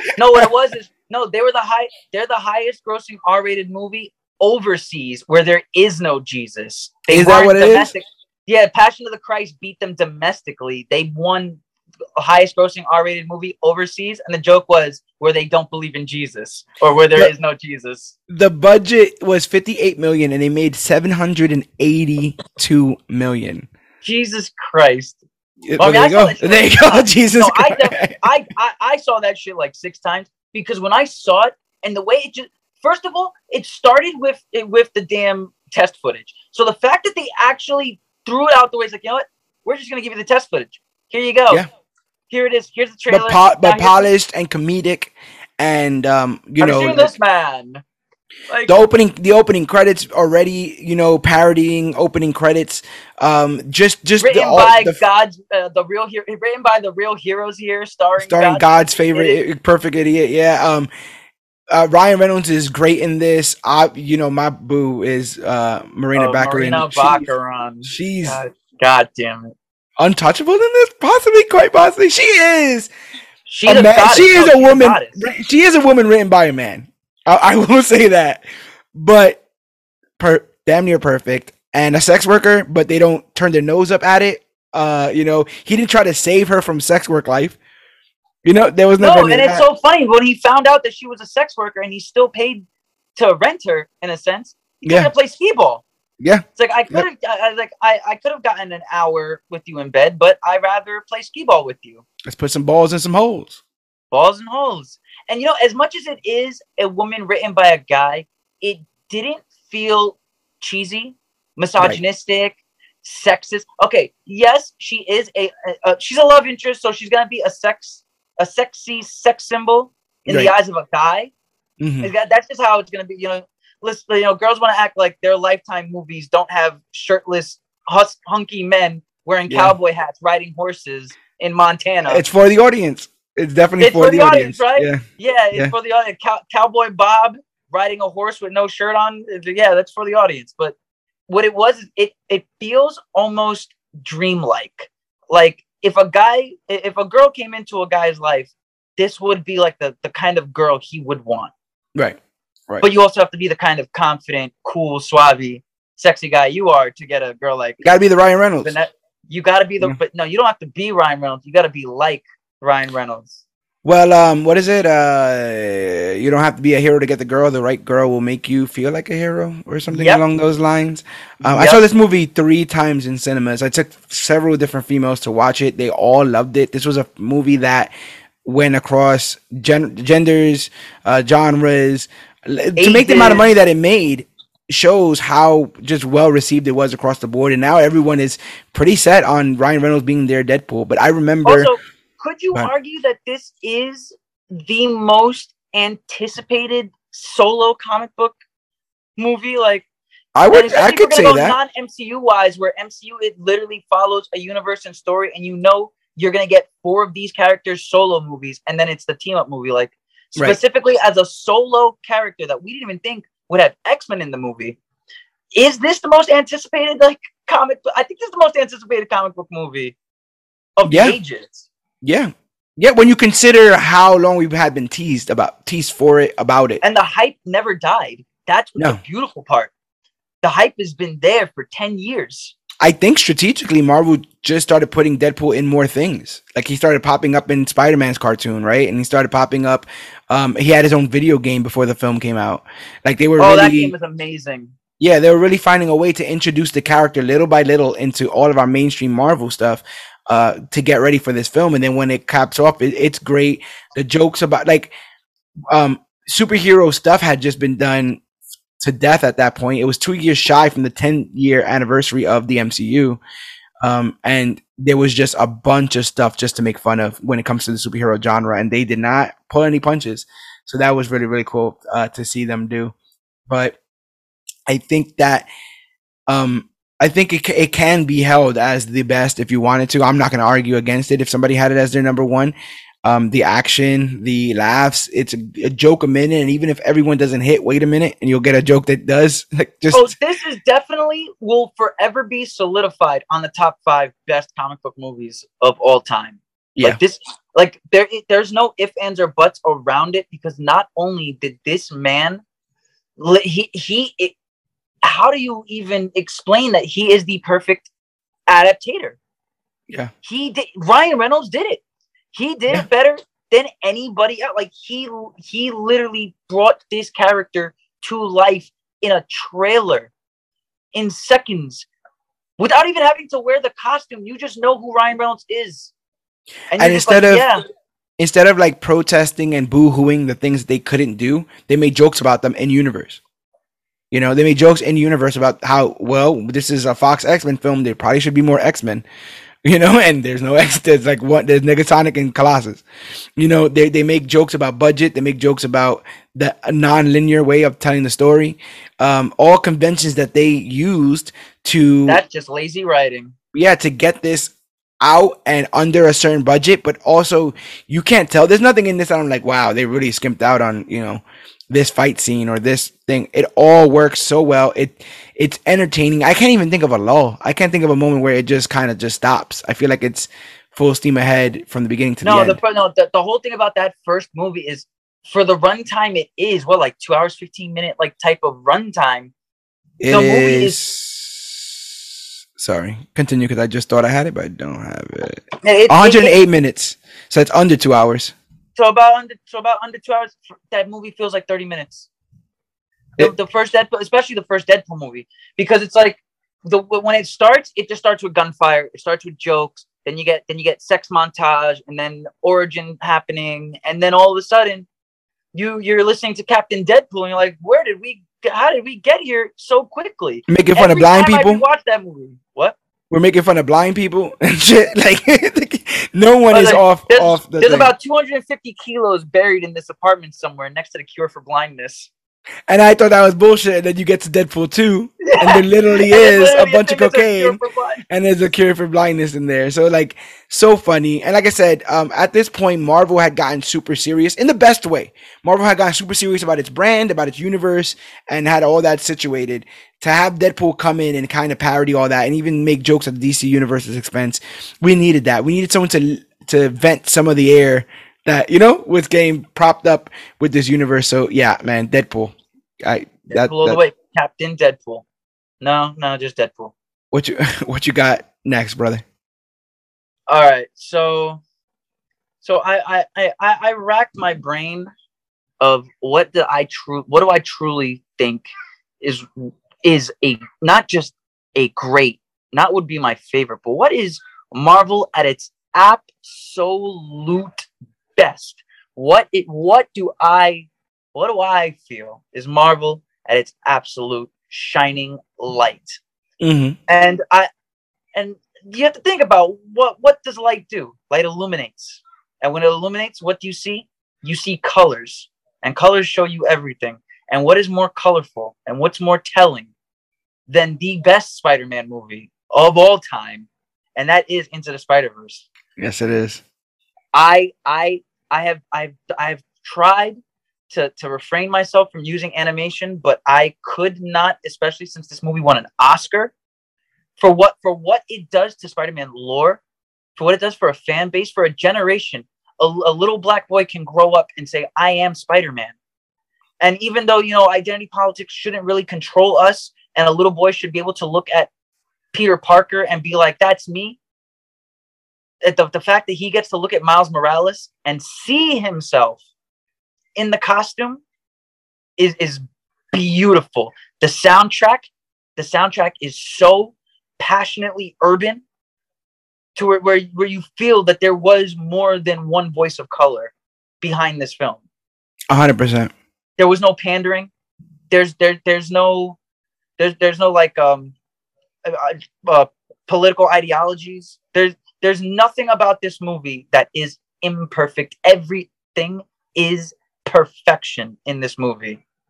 Yeah, I mean, it's my number one, so I don't mind sitting here and chopping it up about it. But I figured all's fair in love and war. All fair and love. There's only really 2 more movies that I could have chose, and 3 more, and I don't want to put Deadpool 2 on here because upon a rewatch, there was a lot of lulls, and like you say with Deadpool 1, there is no lulls, but with Deadpool 2, there's a lot of lulls that stops me from putting it. and my number one is still gonna surprise the hell out of everybody. So I just have to take this quick time because I know you're gonna praise it yourself. Yes, I will. My little quick time to just praise it, and now that it's been praised, because I'm gonna let you take over with your number one. So, Spider-Man Into the Spider-Verse is a film that probably I ended up liking more because my initial expectations were extremely low. I'm a huge Spider-Man fan, and it was probably my favorite superhero until I got super into Batman and got into more of the adult themes of Batman. Not saying that Spider-Man didn't have those themes, but I feel like the allure for Spider-Man when I was growing up was that he was a kid, and I'm a kid, and he was from New York, I was from New York, all that kind of stuff. But especially when those movies started coming out, I don't look like Peter Parker. Like my family is not like Peter Parker's family. I enjoyed being a fan of the character, but there were definitely some disconnects. Same way like I am with Superman, same way I am with Batman. I like these guys, but they're not like they seem like more like my friends, not necessarily like this thing is talking to me. Someone that I can throw myself into. Right. The Into the Spider-Verse blew me away. I think the innovation in animation, just the different kinds of animation that they were able to use for that, the voice acting is tremendous. And our Spider-Man, the Spider-Man that we know, Peter Parker, gets about 5 minutes of triumphant personalization in this. Like he only is shown in like a big heroic light for about 5 minutes in this, and then he takes a backseat in the entire film to Miles Morales, a half black, half Puerto Rican kid living in Brooklyn. Like that, I can't beat that. And especially with the mother being Hispanic. Yeah, and all of the little Hispanic intricacies that they threw into that character, so it's like you can see your mother speaking that way to you. He goes into the kitchen to run out for the door and gets a spoonful of arroz con gandules. Just takes a spoonful out, eats that, gets out of his house. They start playing reggaeton, and he's walking to school. Like that's just the vibe in the area on the block. And you see the New York streets that you grew up in. Because I grew up in Queens. I'm from Flushing, so a lot of the areas of the Peter Parker Spider-Man, those are my areas. I know. No, totally. So especially like the way I was in high school, just this skinny skateboarder kid looking at Andrew Garfield. Yeah, it was something to see myself into. But with this movie, I'm so glad that there can be a generation, there can be a group of boys that can grow up and say, "Oh my God, this is what I do. Yeah, this is how my father is. This is how my mother is."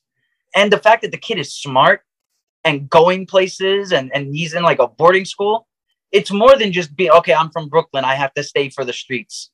Yeah. And they even show it with the Uncle Aaron, the juxtaposition between Aaron and Davis and Jeffrey. Yeah. Yeah. It's like, wow. Yeah. Like, the idea that beautiful writing. You may get out of the streets, but not everyone is lucky enough to do so. And Aaron felt like that was the top of where he was going to get. And the idea that there would be an antagonist that is related to the protagonist is not something that's brand new, but we very rarely are we shown tender moments between them and then vicious moments after the fact. I thought that the way that they depicted the Prowler is one of the most terrifying depictions of any villain I've ever seen. It goes black, and then you see the purple, just eccentric. The lights, the way the lights blare, the very primal sort of music that they give him, and then the way they show him like chasing after, he looks like an animal. He feels like a Prowler. It's almost like a cheetah, behind him. Yeah, I was looking at more like jaguar, like black, like panther, like a panther type, like because he has like the talons. But definitely an apex predator sort of animal. 100%. And Miles, it seems like a rabbit, like this cute, cute, innocent thing getting chased down by these claws and this noise and the motorcycle and these weapons. Kingpin killing Spider-Man. I will never forget. I'm literally getting goosebumps right now because I will never forget the depiction of how the world would take the death of Spider-Man. That's something I'll never forget. Beautiful. I'll never forget that. It was actually beautiful. Yeah, and the thing is, he means that to us. Like he means that to me normally. So to see people in universe reacting to the in universe idea that their Spider-Man died, and the memorials that get held for him, him going to get the Spider-Man suit from Stan Lee, like all of that stuff, like you can't freaking beat it. I think what gets me the most is seeing MJ and Aunt May just in the rain right outside of St. Patrick's Cathedral in the city. And it's like, and we've all been to St. Patrick's, man. Like I said, it's things that you know, it's things that you remember. I love, like, Nick Cage is a treasure in this, playing Spider-Man Noir, talking about the how is Rubik's your Cube moving? There's no wind in here. The wind smells like rain. I like punching Nazis and drinking egg creams. Surprise attack! Surprise attack! So funny, so great. You ever float in the air when you smell a delicious pie? Yeah, all that kind of stuff. All the additional Spider people, the introduction of Spider-Gwen, there's a million of young little girls who now have a new favorite superhero because of that movie. You know, Spider-Gwen, her entire stock skyrocketed after this film. And I think the best is the way that they introduced these characters with the comic book plopping on like the table. It's like, all right, now let's do it again, but for real this time. Let's do it again. But it shows where it came from. That it came from a place. It came from a comic. This is the actual Spider-Gwen 2007 debut. Like this is like, yes, it's amazing. No pun. No, all the puns intended. It's amazing. You have a bunch of directors and studios that make these films and think that the best way to sell them is to get them as far away from comic books as possible, which is not the way to do it. This film unapologetically goes as comic book as it can. All the way from thought bubbles to dots that say bam and pow when people get hit. All of it's there. And, you know, you're getting all of this. You're getting the cool music, all the visuals. Anytime they're web slinging or running, the lights, all of the graphics are just incredible. And then you get What's Up Danger, which is probably one of it's one of the greatest comic book moments ever, truly of all time. Because it shows that bravery doesn't mean you're not scared. Bravery means you're scared, but you're gonna do it anyway, and that. There's a distinction there. I think a lot of people feel like they can't do the right thing because they're scared. And there's nothing wrong with being scared. There's nothing wrong with your mind calculating the risk and feeling like, hey, maybe this is too risky. But if you think it is the right thing to do, you need to push past that fear and take a leap of faith. And the way that they depict that, the way that the ending goes off with everyone could wear a mask, the way that they even have my boy Peter Parker doubt himself. The one Spider-Man you've always known is doubting himself, and the baptism of Miles, right? Being the one to be like, no, bro, I got you. Don't worry, bro, I got you. Everything's going to be fine. You can't beat that. One of the best passing downs of the mantle, one of the best depictions of a brand new character, one of the best uses of diversity that, like you said, doesn't feel forced, like, oh, we have to do this now because this is what people have been clamoring for, more so than all the pieces are in place for us to tell this very unique story, and now we're ready to tell it. Like, and what took us so long to tell this story, and then when they told the story, they told it right. That moment where Miles is spiderwebbed up to his chair, and his dad is talking to him, I have watched. That's heartbreaking, bro. Besides my own emotions to that and yours, I've seen enough reactions to know that scene crushes people in more ways than one. Because it's like it brings everybody back to a conversation that they had with their parent. Because every parent's worst nightmare is drifting apart from their kid, and every kid's biggest problem when they become an adult is they drift away from their parents. Yeah. So that conversation of, I know we're not as close as we used to be, but I wish we were. That shit hits, and it hurts, and you just want to be a good person for it. This movie, and him trying to console his nephew about his own brother. Well, his son. Oh, sorry, his son. I meant Aaron's nephew. Trying to console his own son about his brother, the person that he knew longer than his son, right? And he knows that Miles, like, he loves assumes, him. But he thinks that Miles rather have Aaron as a father than Jeffrey as a father, and that's what hurt. That's what my takeaway is, and that's what from that conversation it hurts the most, because it's like, damn, how do I tell my son, who I love more than anything else in this world, that who I think is his hero is now dead? And even before then, who I think is his hero is not perfect. That's even Yeah. hard, right? It's like, how do I tell him, and how do you That bring the circumstances of his my death? brother that I Yeah. love, and I want him to love his uncle, but also not get too close to him. What does that even mean? How do you say that? Oh yeah, have fun with Uncle Aaron, but don't hang out with him too much. You understand? Watch what he says to you. Those kind of things, it can create a distance, the same distance that you were talking about. And then your parents don't explain it to you, so you now feel like your parents are the bad guy. So So you rally against them and just do what they don't want you to do more because you don't understand why they don't want you to do it. and then you And find out that your uncle is the Prowler. His life of crime got him killed. But more specifically in that film, his refusal to kill Miles got him killed. So it's a Yeah. double-edged sword in that instance, and incredibly freaking tragic. Well, when he pulls the mask off and it's Miles, and he just drops everything, he's like, no, no, no, no, no, no, no, no, no, no. I'm like, oh my Bro, god. do you remember exactly how that goes down? He takes off the mask, he sees Miles, and then he puts the mask back on. And I'm like, oh my god, is this like I didn't see anything at the moment, and he's gonna kill him. But no, he puts him down, and in that split second moment, he gets shot. But he started questioning then in that moment, he's just looking at his hands, he's looking around, he's questioning his entire life, because it's like, now my nephew, the one person I love more than anything, has to be he has to be my villain. Like they were just trading dating advice. And now we're on top of this roof, and I'm being told I have to kill you from a microphone in my ear. Like, yeah, it's jacked up. I loved when everyone came to console him. Like, we all lost people. It's kind of part of the job. It's kind of part of what happens in this. Like, again, I think as human beings, we're not good at grief, but the ability to be like, yo, handle it however you want to handle it, but also know you're not alone. Like, we're all here. We've all been through it, kind of stuff. Benching him and him being like, nah, screw that, I'm there. Like that, all of that's so good. Like I said, we can sit here and talk for hours about Spider-Verse, because I do think that is the best thing that's not MCU that Marvel's done in a very, very long time. I still implore people to watch it any chance I get. When I find out that people haven't, I kind of bug the hell out. I'm like, you need to get that in you. It's fun. It's funny. It's like I said, it plays around with the colors and the animation and stuff, and to get, to be funny, and then it gets really, really tragic, and then it gets really, really heartfelt, and then it gets funny again, and then it gets tragic again, and then it gets heartfelt, and you're just juggling with all these emotions.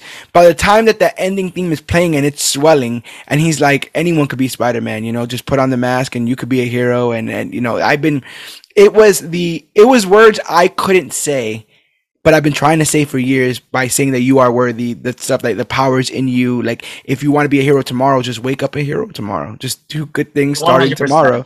And to hear that be depicted, and again, I went in this with no expectations, so the bar just keeps getting raised as I'm watching the film. The bar is getting raised, and I'm going, this might be the greatest. And then he gives the speech, and I'm like, yeah, I got it, bro. Yeah, this is the greatest. I got it.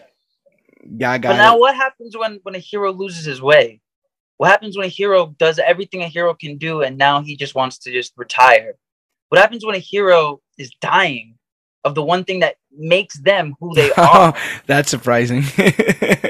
This is surprising. Yes, I actually had that on my list and I forgot, which is why I think things kind of got wonky. But yeah, go ahead, brother. Let them know. And we got some talking to do. Everyone's gonna look at me like I'm a crazy person. Like, is this really Dan? Is Dan okay? Has he been taken over by the body snatchers? No.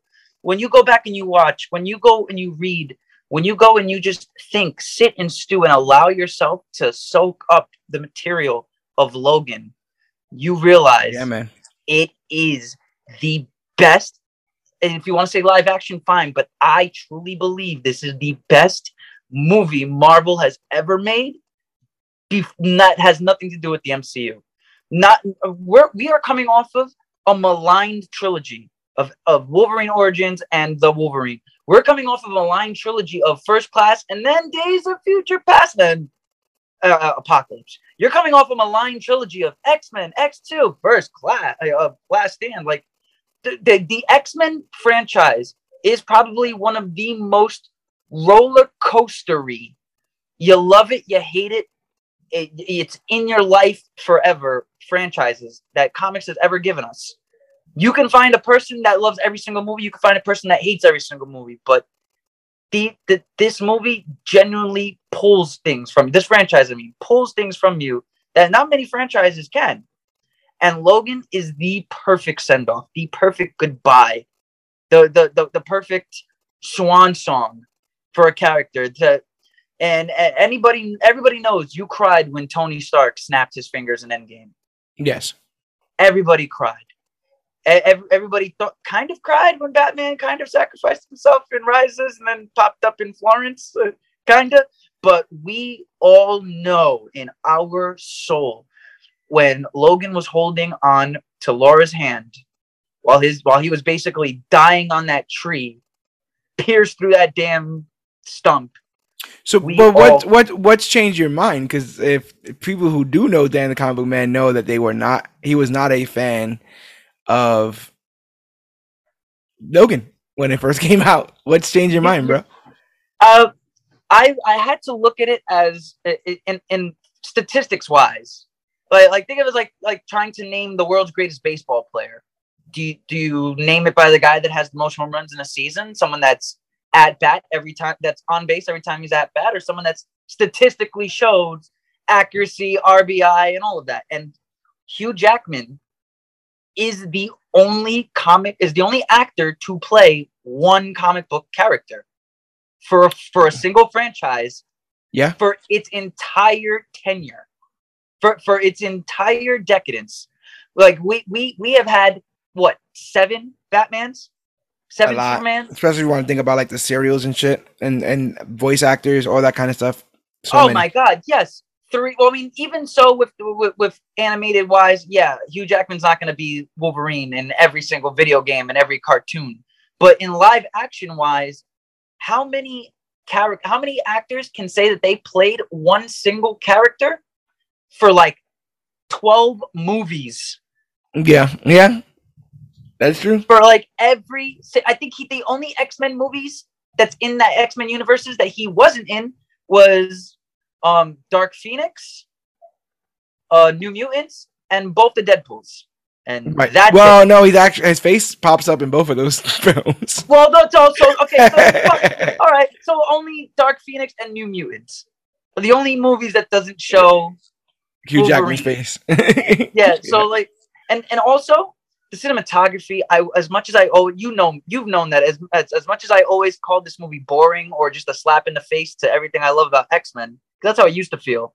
I never disrespected the cinematography, the acting, or just the straight up score. Like James Mangold directed his ass to the grind. My only beef really with this film, because I had it written down, and I think if I would have placed it, it probably would have been in the lower half, like 3 down. Well, it was between this, Deadpool, and Into the Spider-Verse. I think like those 3 is like everything that Marvel could have been or can be. Yeah, my only beef is I think that the third act is a bit wonky. I think that when he gets to Canada with all the, or he gets like Mexico, like the weird kids, and he gets to Canada with the X-Men kids, with the kids, and then the robot people, and the doctor, and Caliban, and stuff. But some of that early stuff with him and Xavier, again, Logan is the No Way Home of X-Men in a lot of ways. Like, it's not just that it's a good film, but the weight of all the other films is on top of it. If you were a fan of all the other films, the tragedy is tenfold. Watching a man that not only that you love and respect, but that was a loved and respected member of the comic book community in both Patrick Stewart and Charles Xavier, and watching his mind deteriorate, and he's blurting off Taco Bell menu items. There's something intrinsically sad about somebody that, again, if there would have been, let's say, God forbid, something happened to Patrick Stewart after X-Men 1 and they had to replace him for X2 and X3, and then after that we didn't see him again for Days of Future Past. They had to put another guy in that, right? And then you get Logan, and they use the Days of Future Past guy, and he's succumbing to these mental issues. I don't think you have the same sympathy. It has to be the one you watched, that you knew for 10 years. Also has been tenured with Charles Xavier for most of these movies as well. Yeah. So that's another one. But yeah, you're right. To seeing this man's like, it's all about the earned moments. Yes. Everything in not just. I think comic books mainly should have like one of its main goals in mind is earned moments. You can't just adapt things from the comics just because you want to adapt things from the comics. You can't get Civil War without literally getting everything before it. Otherwise, Death of Superman. As much as I do love Dark the Knight movie, Returns. that BVS is not an earned movie. And Can you believe they killed Superman in that, bro? It was the second movie. It was his second movie. No, it's not only that, it's like, and a lot of people want to argue the fact that the reason why Batman had his murder boner was because look at his perspective of seeing Metropolis fall to ruins because of Zod and Superman. But then why would the mother? No, don't worry about anyways. But for here, what it is there's so many. Oh no! Again, that would have been all of that would have been a bigger deal if Cavill was Superman for 10 years and if Ben was Batman for 10 years, and they never met. If they would have done 10 years of Ben as Batman and 10 years of Cavill as Superman, and then you get that BVS movie, it would have meant everything in the world. And imagine they use a callback from like the second Man of Steel, or like 10 years. Man of Steel has been removed 10 years now, and now we're getting the BVS, and they give you the footage from the very first Man of Steel movie of Zod versus Superman. It's the way they did it in First Class, and that's what made First Class work. Coming back to it, yeah. It's 10. Yeah, you are now 10 years removed, or like 12 years removed from the first X-Men movie, and then you're going back to seeing Eric's perspective of after the fact. And getting all those same feelings bubble up again. Because it's earned moments, and comic book movies should all aim to have those earned moments. So those moments of Wolverine, his claws, he's going to declaw himself, but then one of them is stuck. So he has to like pull the claw, and you're just like, oh my There's got pus and all kinds of stuff around it. It's just like infected. Because his healing factor is like going away. Yeah. Because he's like 200, 300 years old. Mm-hmm. So his healing factor is finally going away. So now the adamantium in his body is poisoning him. I mean, all of that is great, Dan. The bread and butter of this is X-23. Oh, she is. I have since changed my mind. As much as I want tall, grown woman X-23, who I think like a Anna Taylor-Joy type looking girl. Mm. This little girl playing Laura is she makes the rewatch worth the rewatch. Yeah, just everything when she's just screaming at him in Spanish. And he's like, shut up! I don't know what you're saying. Just shut up! English. He's like a being of rage. We've seen him kill a bunch of people, and now he's annoyed by this little girl, and she's not scared of him.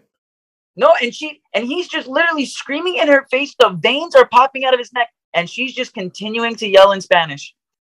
He just passes out from the pain. Like he just has such an adventure that he just passes out from just everything happening.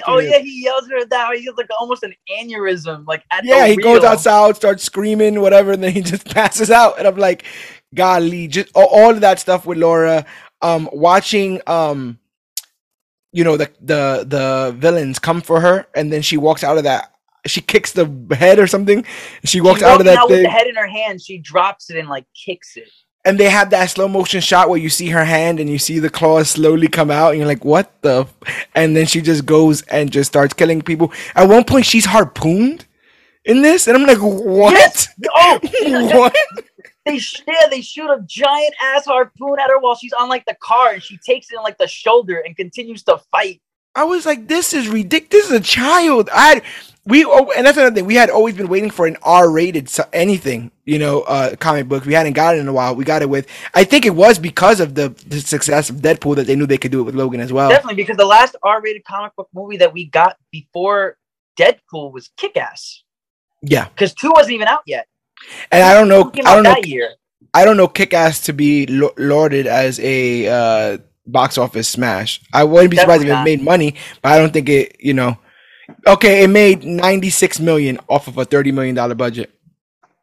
That's a success. $30 million budget, $96 million. Deadpool, $58 million budget, $782 million. So, Deadpool definitely was the thing that showed them that this is something that they could possibly do. A bunch of blood. The slow motion kills. when they're in the hotel, when they're in the Las Vegas hotel, and he has to crawl That through is and kill one people in of slow the motion. best comic book like I'm not made of stone. That is one of the best comic book moments ever. The dude is literally like crawling on the wall with his claws, and you just know it's not only is it hurting him because of the sonic shit from Xavier, but he's already having problem with his claws. So it's probably like hurting him to like put it into the drywall and brick. Yeah. So he puts it through people's skulls underneath. So and the like, slow motion of it is so sick. Where he's like, he puts his fist to someone's head, and you see like their eyes slowly move, and then the light. I know this. Like, nobody's home anymore. Slowly turn their head to the side, like fuck, I'm dead. And before they can even think, boom, lights out forever. So and I grew up with X-Men. I've seen almost every single X-Men in theaters, save for Apocalypse and New Mutants. I didn't see in theaters because New Mutants finally came out when it was like we were only 6 months into a pandemic. Yeah. And I'm not taking a risk getting caught. And this was before all the variants. This is before vaccines were even free to the public. So It's like, I'm not taking the risk just to go see New Mutants, even though we all know I actually like that movie. But I've seen almost every single X-Men film in theaters except for 2 of them. So I grew up with Hugh Jackman as Wolverine. So to see this man with like the salt pepper beard and the thinning hair, and his skin is like wrinkly, like you can tell like he's like aging, or like. And they have the absolute nerve to make Laura do the eulogy.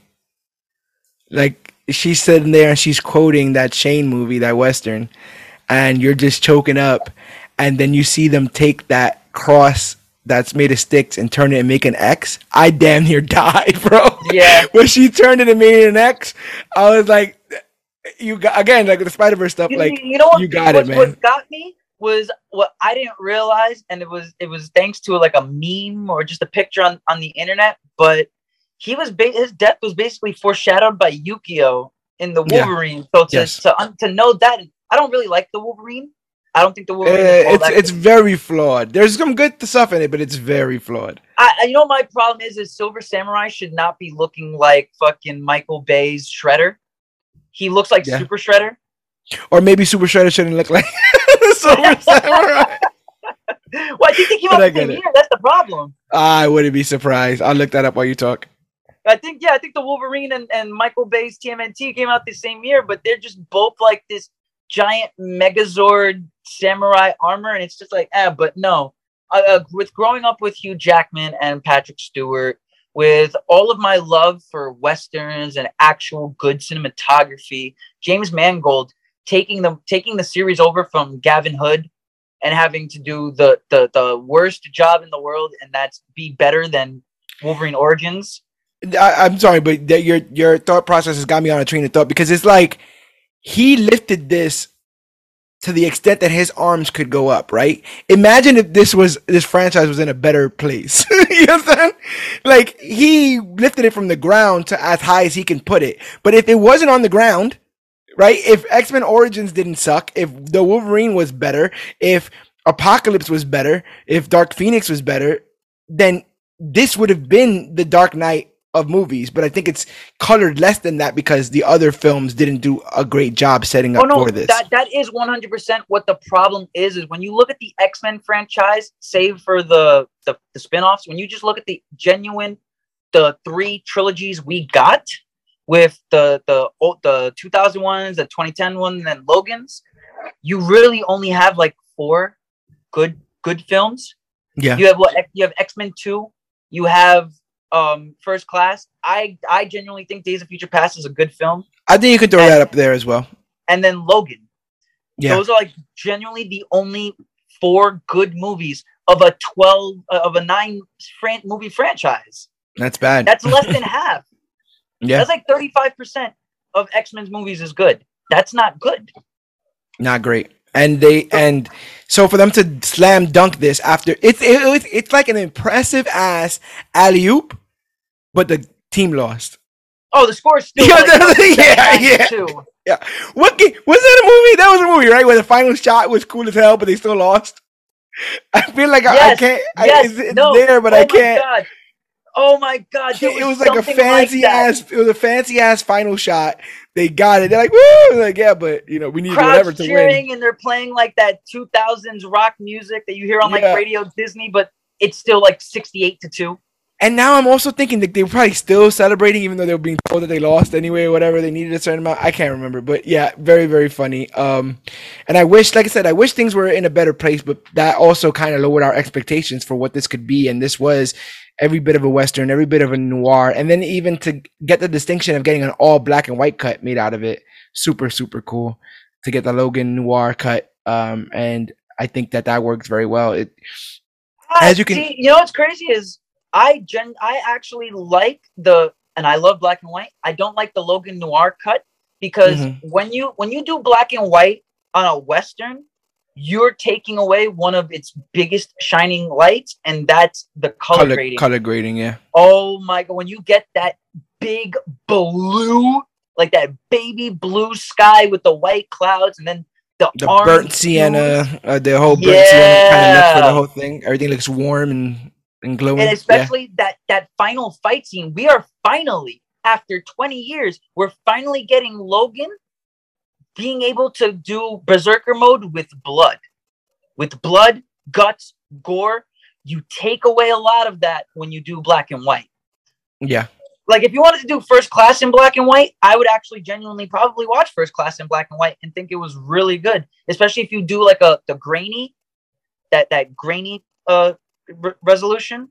I think First Class would be great in black and white. But this movie has to be color. This movie has to be watched in 4K because it's just one of the best modern day westerns. Truly. Yeah. And as you can see, so there is obviously still great Marvel films that exist without the MCU. Not to say, I mean, not a lot, but yeah, Marvel's going to up the ante, and some of the characters that we're just talking about, Wolverine, Punisher, Daredevil, like a lot of these characters are going to get a whole new coat of paint from the MCU, courtesy of the MCU. So that's going to be pretty interesting when all that happens. So it's cool to look at the past and not just kind of use blanket statements like everything sucked before the MCU, because it's not true. It definitely wasn't. And it was because of the MCU that I think movies like Spider-Verse and Logan had to up its ante. I like that Spider-Verse seemingly got better because of other movies being good. I like that the same thing happened with Logan. But then that doesn't excuse the Morbiuses. That doesn't excuse the Hellboy 2019s. Because again, you had an opportunity to do something in a world where superhero movies are celebrated. It's up to you to experiment. Use the source material. Don't change too much, but understand what it's saying behind the text and get whatever that feeling that makes you feel. Make sure people feel that in the cinema. That's I know that's not easy, but it's been done, so it can be done. No, you guys have to have a bit more faith. You felt for the first time in your entire life, for the first time in your Batman loving career, you finally got the inner monologue. How did that feel? It was great. Like the people that make these movies have to understand that what you think the fans aren't going to want is actually what we do want. And I hate when that's always the cop-out excuse for things like Kamala's powers or Peter Parker getting the organic webbing. It's the fans aren't going to want it. The fans aren't going to buy it. The fans or understand it. It's like, shut up. You don't know us. What are you talking about? But then the movies that do it right become $1 billion grossing. And it's like, oh, cinema is dying because of comic book movies. No. Some people with actual care for the fan base are coming in and giving us our money's worth. Yeah. Like, you think people were going back 5-6 times to see Daredevil, to see 2003 Hulk? No, I don't think so. But Infinity War made $1 billion. Endgame made $1 billion. Iron Man made $1 billion. Yeah. Age of Ultron made $1 billion. What game are you trying to play? There is money in fan service, so stop trying to think that you know what the fans want. Ask them. They'll probably tell you. I'm not saying every movie has to be done right. All of it. Yeah, it doesn't mean the whole film needs to be it, but you saw what happened with No Way Home. Like, there's definitely validity in giving the people what they want. And that's all that we try to do here as part of the Major Issues podcast, is give you guys everything that you guys want, which includes free podcast every single week, every single Wednesday. Knock on Vibranium. We still haven't missed one. We have a very special week next week. Next week is the 6-year anniversary of Comic Book Click, and to celebrate, I will be covering a film I've never seen, The Crow. There's some stuff people have been talking about recently about reboots of this never film. Seen The Crow? Like never seen The Crow. Genuinely never seen The Crow. I might even dabble in some of the comics to see what the story is, to get a bit of a background on what it all is. Okay. But just think of everything that you love about Blade. Yeah. But make it 90s white boy angst. Take everything you hate about Sum 41 and Good Charlotte, right, and turn it into this is more character. Pearl Jam stuff, right? This is like more Pearl Jam, Nirvana. This is all Soundgarden. This is all Soundgarden. This is all Chris what's his name? Cornell. This is all Chris Cornell. This is acid rock at its finest. Matrix. I call it Matrix music. It feels it feels like the right time to cover it, because the people are now talking about a reboot with Bill Skarsgård in the lead. So I would rather Timothy Chalamet, to be honest with you. Well, the initial first casting fan casting was Jason Momoa, and then it went from him to too big. He's too big. That's what she said. But then you have Bill Skarsgård doing it. So we figured we covered for our 6-year anniversary. So I'm excited about that. But every episode of the Major Issues podcast, past, present, and future, will be on comicbookclick.com. It's the one stop for everything Comic Book Click, our articles, our merchandise. Like I said again, every episode of the Major Issues podcast, it's how you can get to our Patreon, patreon.com/CBC Clubhouse. And for less than for $3 a month, 10 cents a day. Less than 10 cents a day. Yeah, you can help us grow as podcasters. You can help us grow all of Comic Book Click, because we use your money to purchase the hardware and software we need to produce more content. We're trying to dabble into some more video stuff. We are trying to just overhaul this whole thing in general to best suit you guys. So just make sure you're paying attention to everything. comicbookclick.com. We're also all over social media. We're looking for engagement. So make sure you're talking to us at facebook.com/comicbookclick, Instagram at comicbookclick, or you can use the hashtag comicbookclick to talk about the newest, hottest, latest, and greatest things to come to comic books and comic book media. We're also at Major Issues CBC on Twitter, where we're constantly posting updates to the podcast, memes, and comic book, movie, and regular TV news. We have a bunch of stuff that we're excited to unfold for you guys moving forward. So hopefully you guys are ready for it. This is going to be a huge summer with things like Umbrella Academy, The Boys, Doctor Strange, Miss Marvel, all coming and coming very soon. Phrasing, but yeah, did we forget to say phrasing? I just said phrasing, so we are good on that. But yeah, man, stay tuned. It's gonna be some fun stuff. We'll be tackling some really fun stuff in the future. I think rate and review us on iTunes, please. It's cheap. It's so cheap, it's free. So go to, if you're listening to us on iTunes or Apple Podcasts, go ahead and give us the rating you think we deserve, which I know, using my Professor X abilities, is 5 stars. So go ahead and give us 5 stars, because not only does that help us and our confidence, we have very, very low self-esteem, people. So go ahead and give us 5 stars. No, don't tell them that. Not only does it help us that way, but it helps other people find us, because as they look for comic book and comic book media review podcasts, we will be recommended to them if we're 5 stars. People want to get it. Think of Yelp, right? You go to the restaurant that has the best reviews. Give us some good reviews so we can help expand our audience and become what I know we'll become, because I've been to the future, and that is the latest, greatest thing to come to comic books and comic book media. But I can't tell you how we do that, because I'll mess up the timeline, and then Amber Heard will be in the DC universe forever, and no one wants that. So make sure that you're listening to the podcast. Make sure you're telling a friend to tell a friend, and you're liking and sharing and subscribing. Word of mouth is our biggest help. So continue to tell people about us. And we will see you next week for a brand new episode and our 6-year anniversary. But my name is George Serrano, aka The Don. I am Dan, the Comic Book Man. And this has been our list of the best non-MCU Marvel films. And remember, whether or not you have a healing factor, whether you held your heart in your hands before you died, whether you were one of those motherfuckers trying to ice skate uphill, or Listen, or just try to take a leap of faith. Remember that we are the Click. Remember that Marvel was good at one point before the MCU and will be good again. And always remember that you, yes, you are worthy.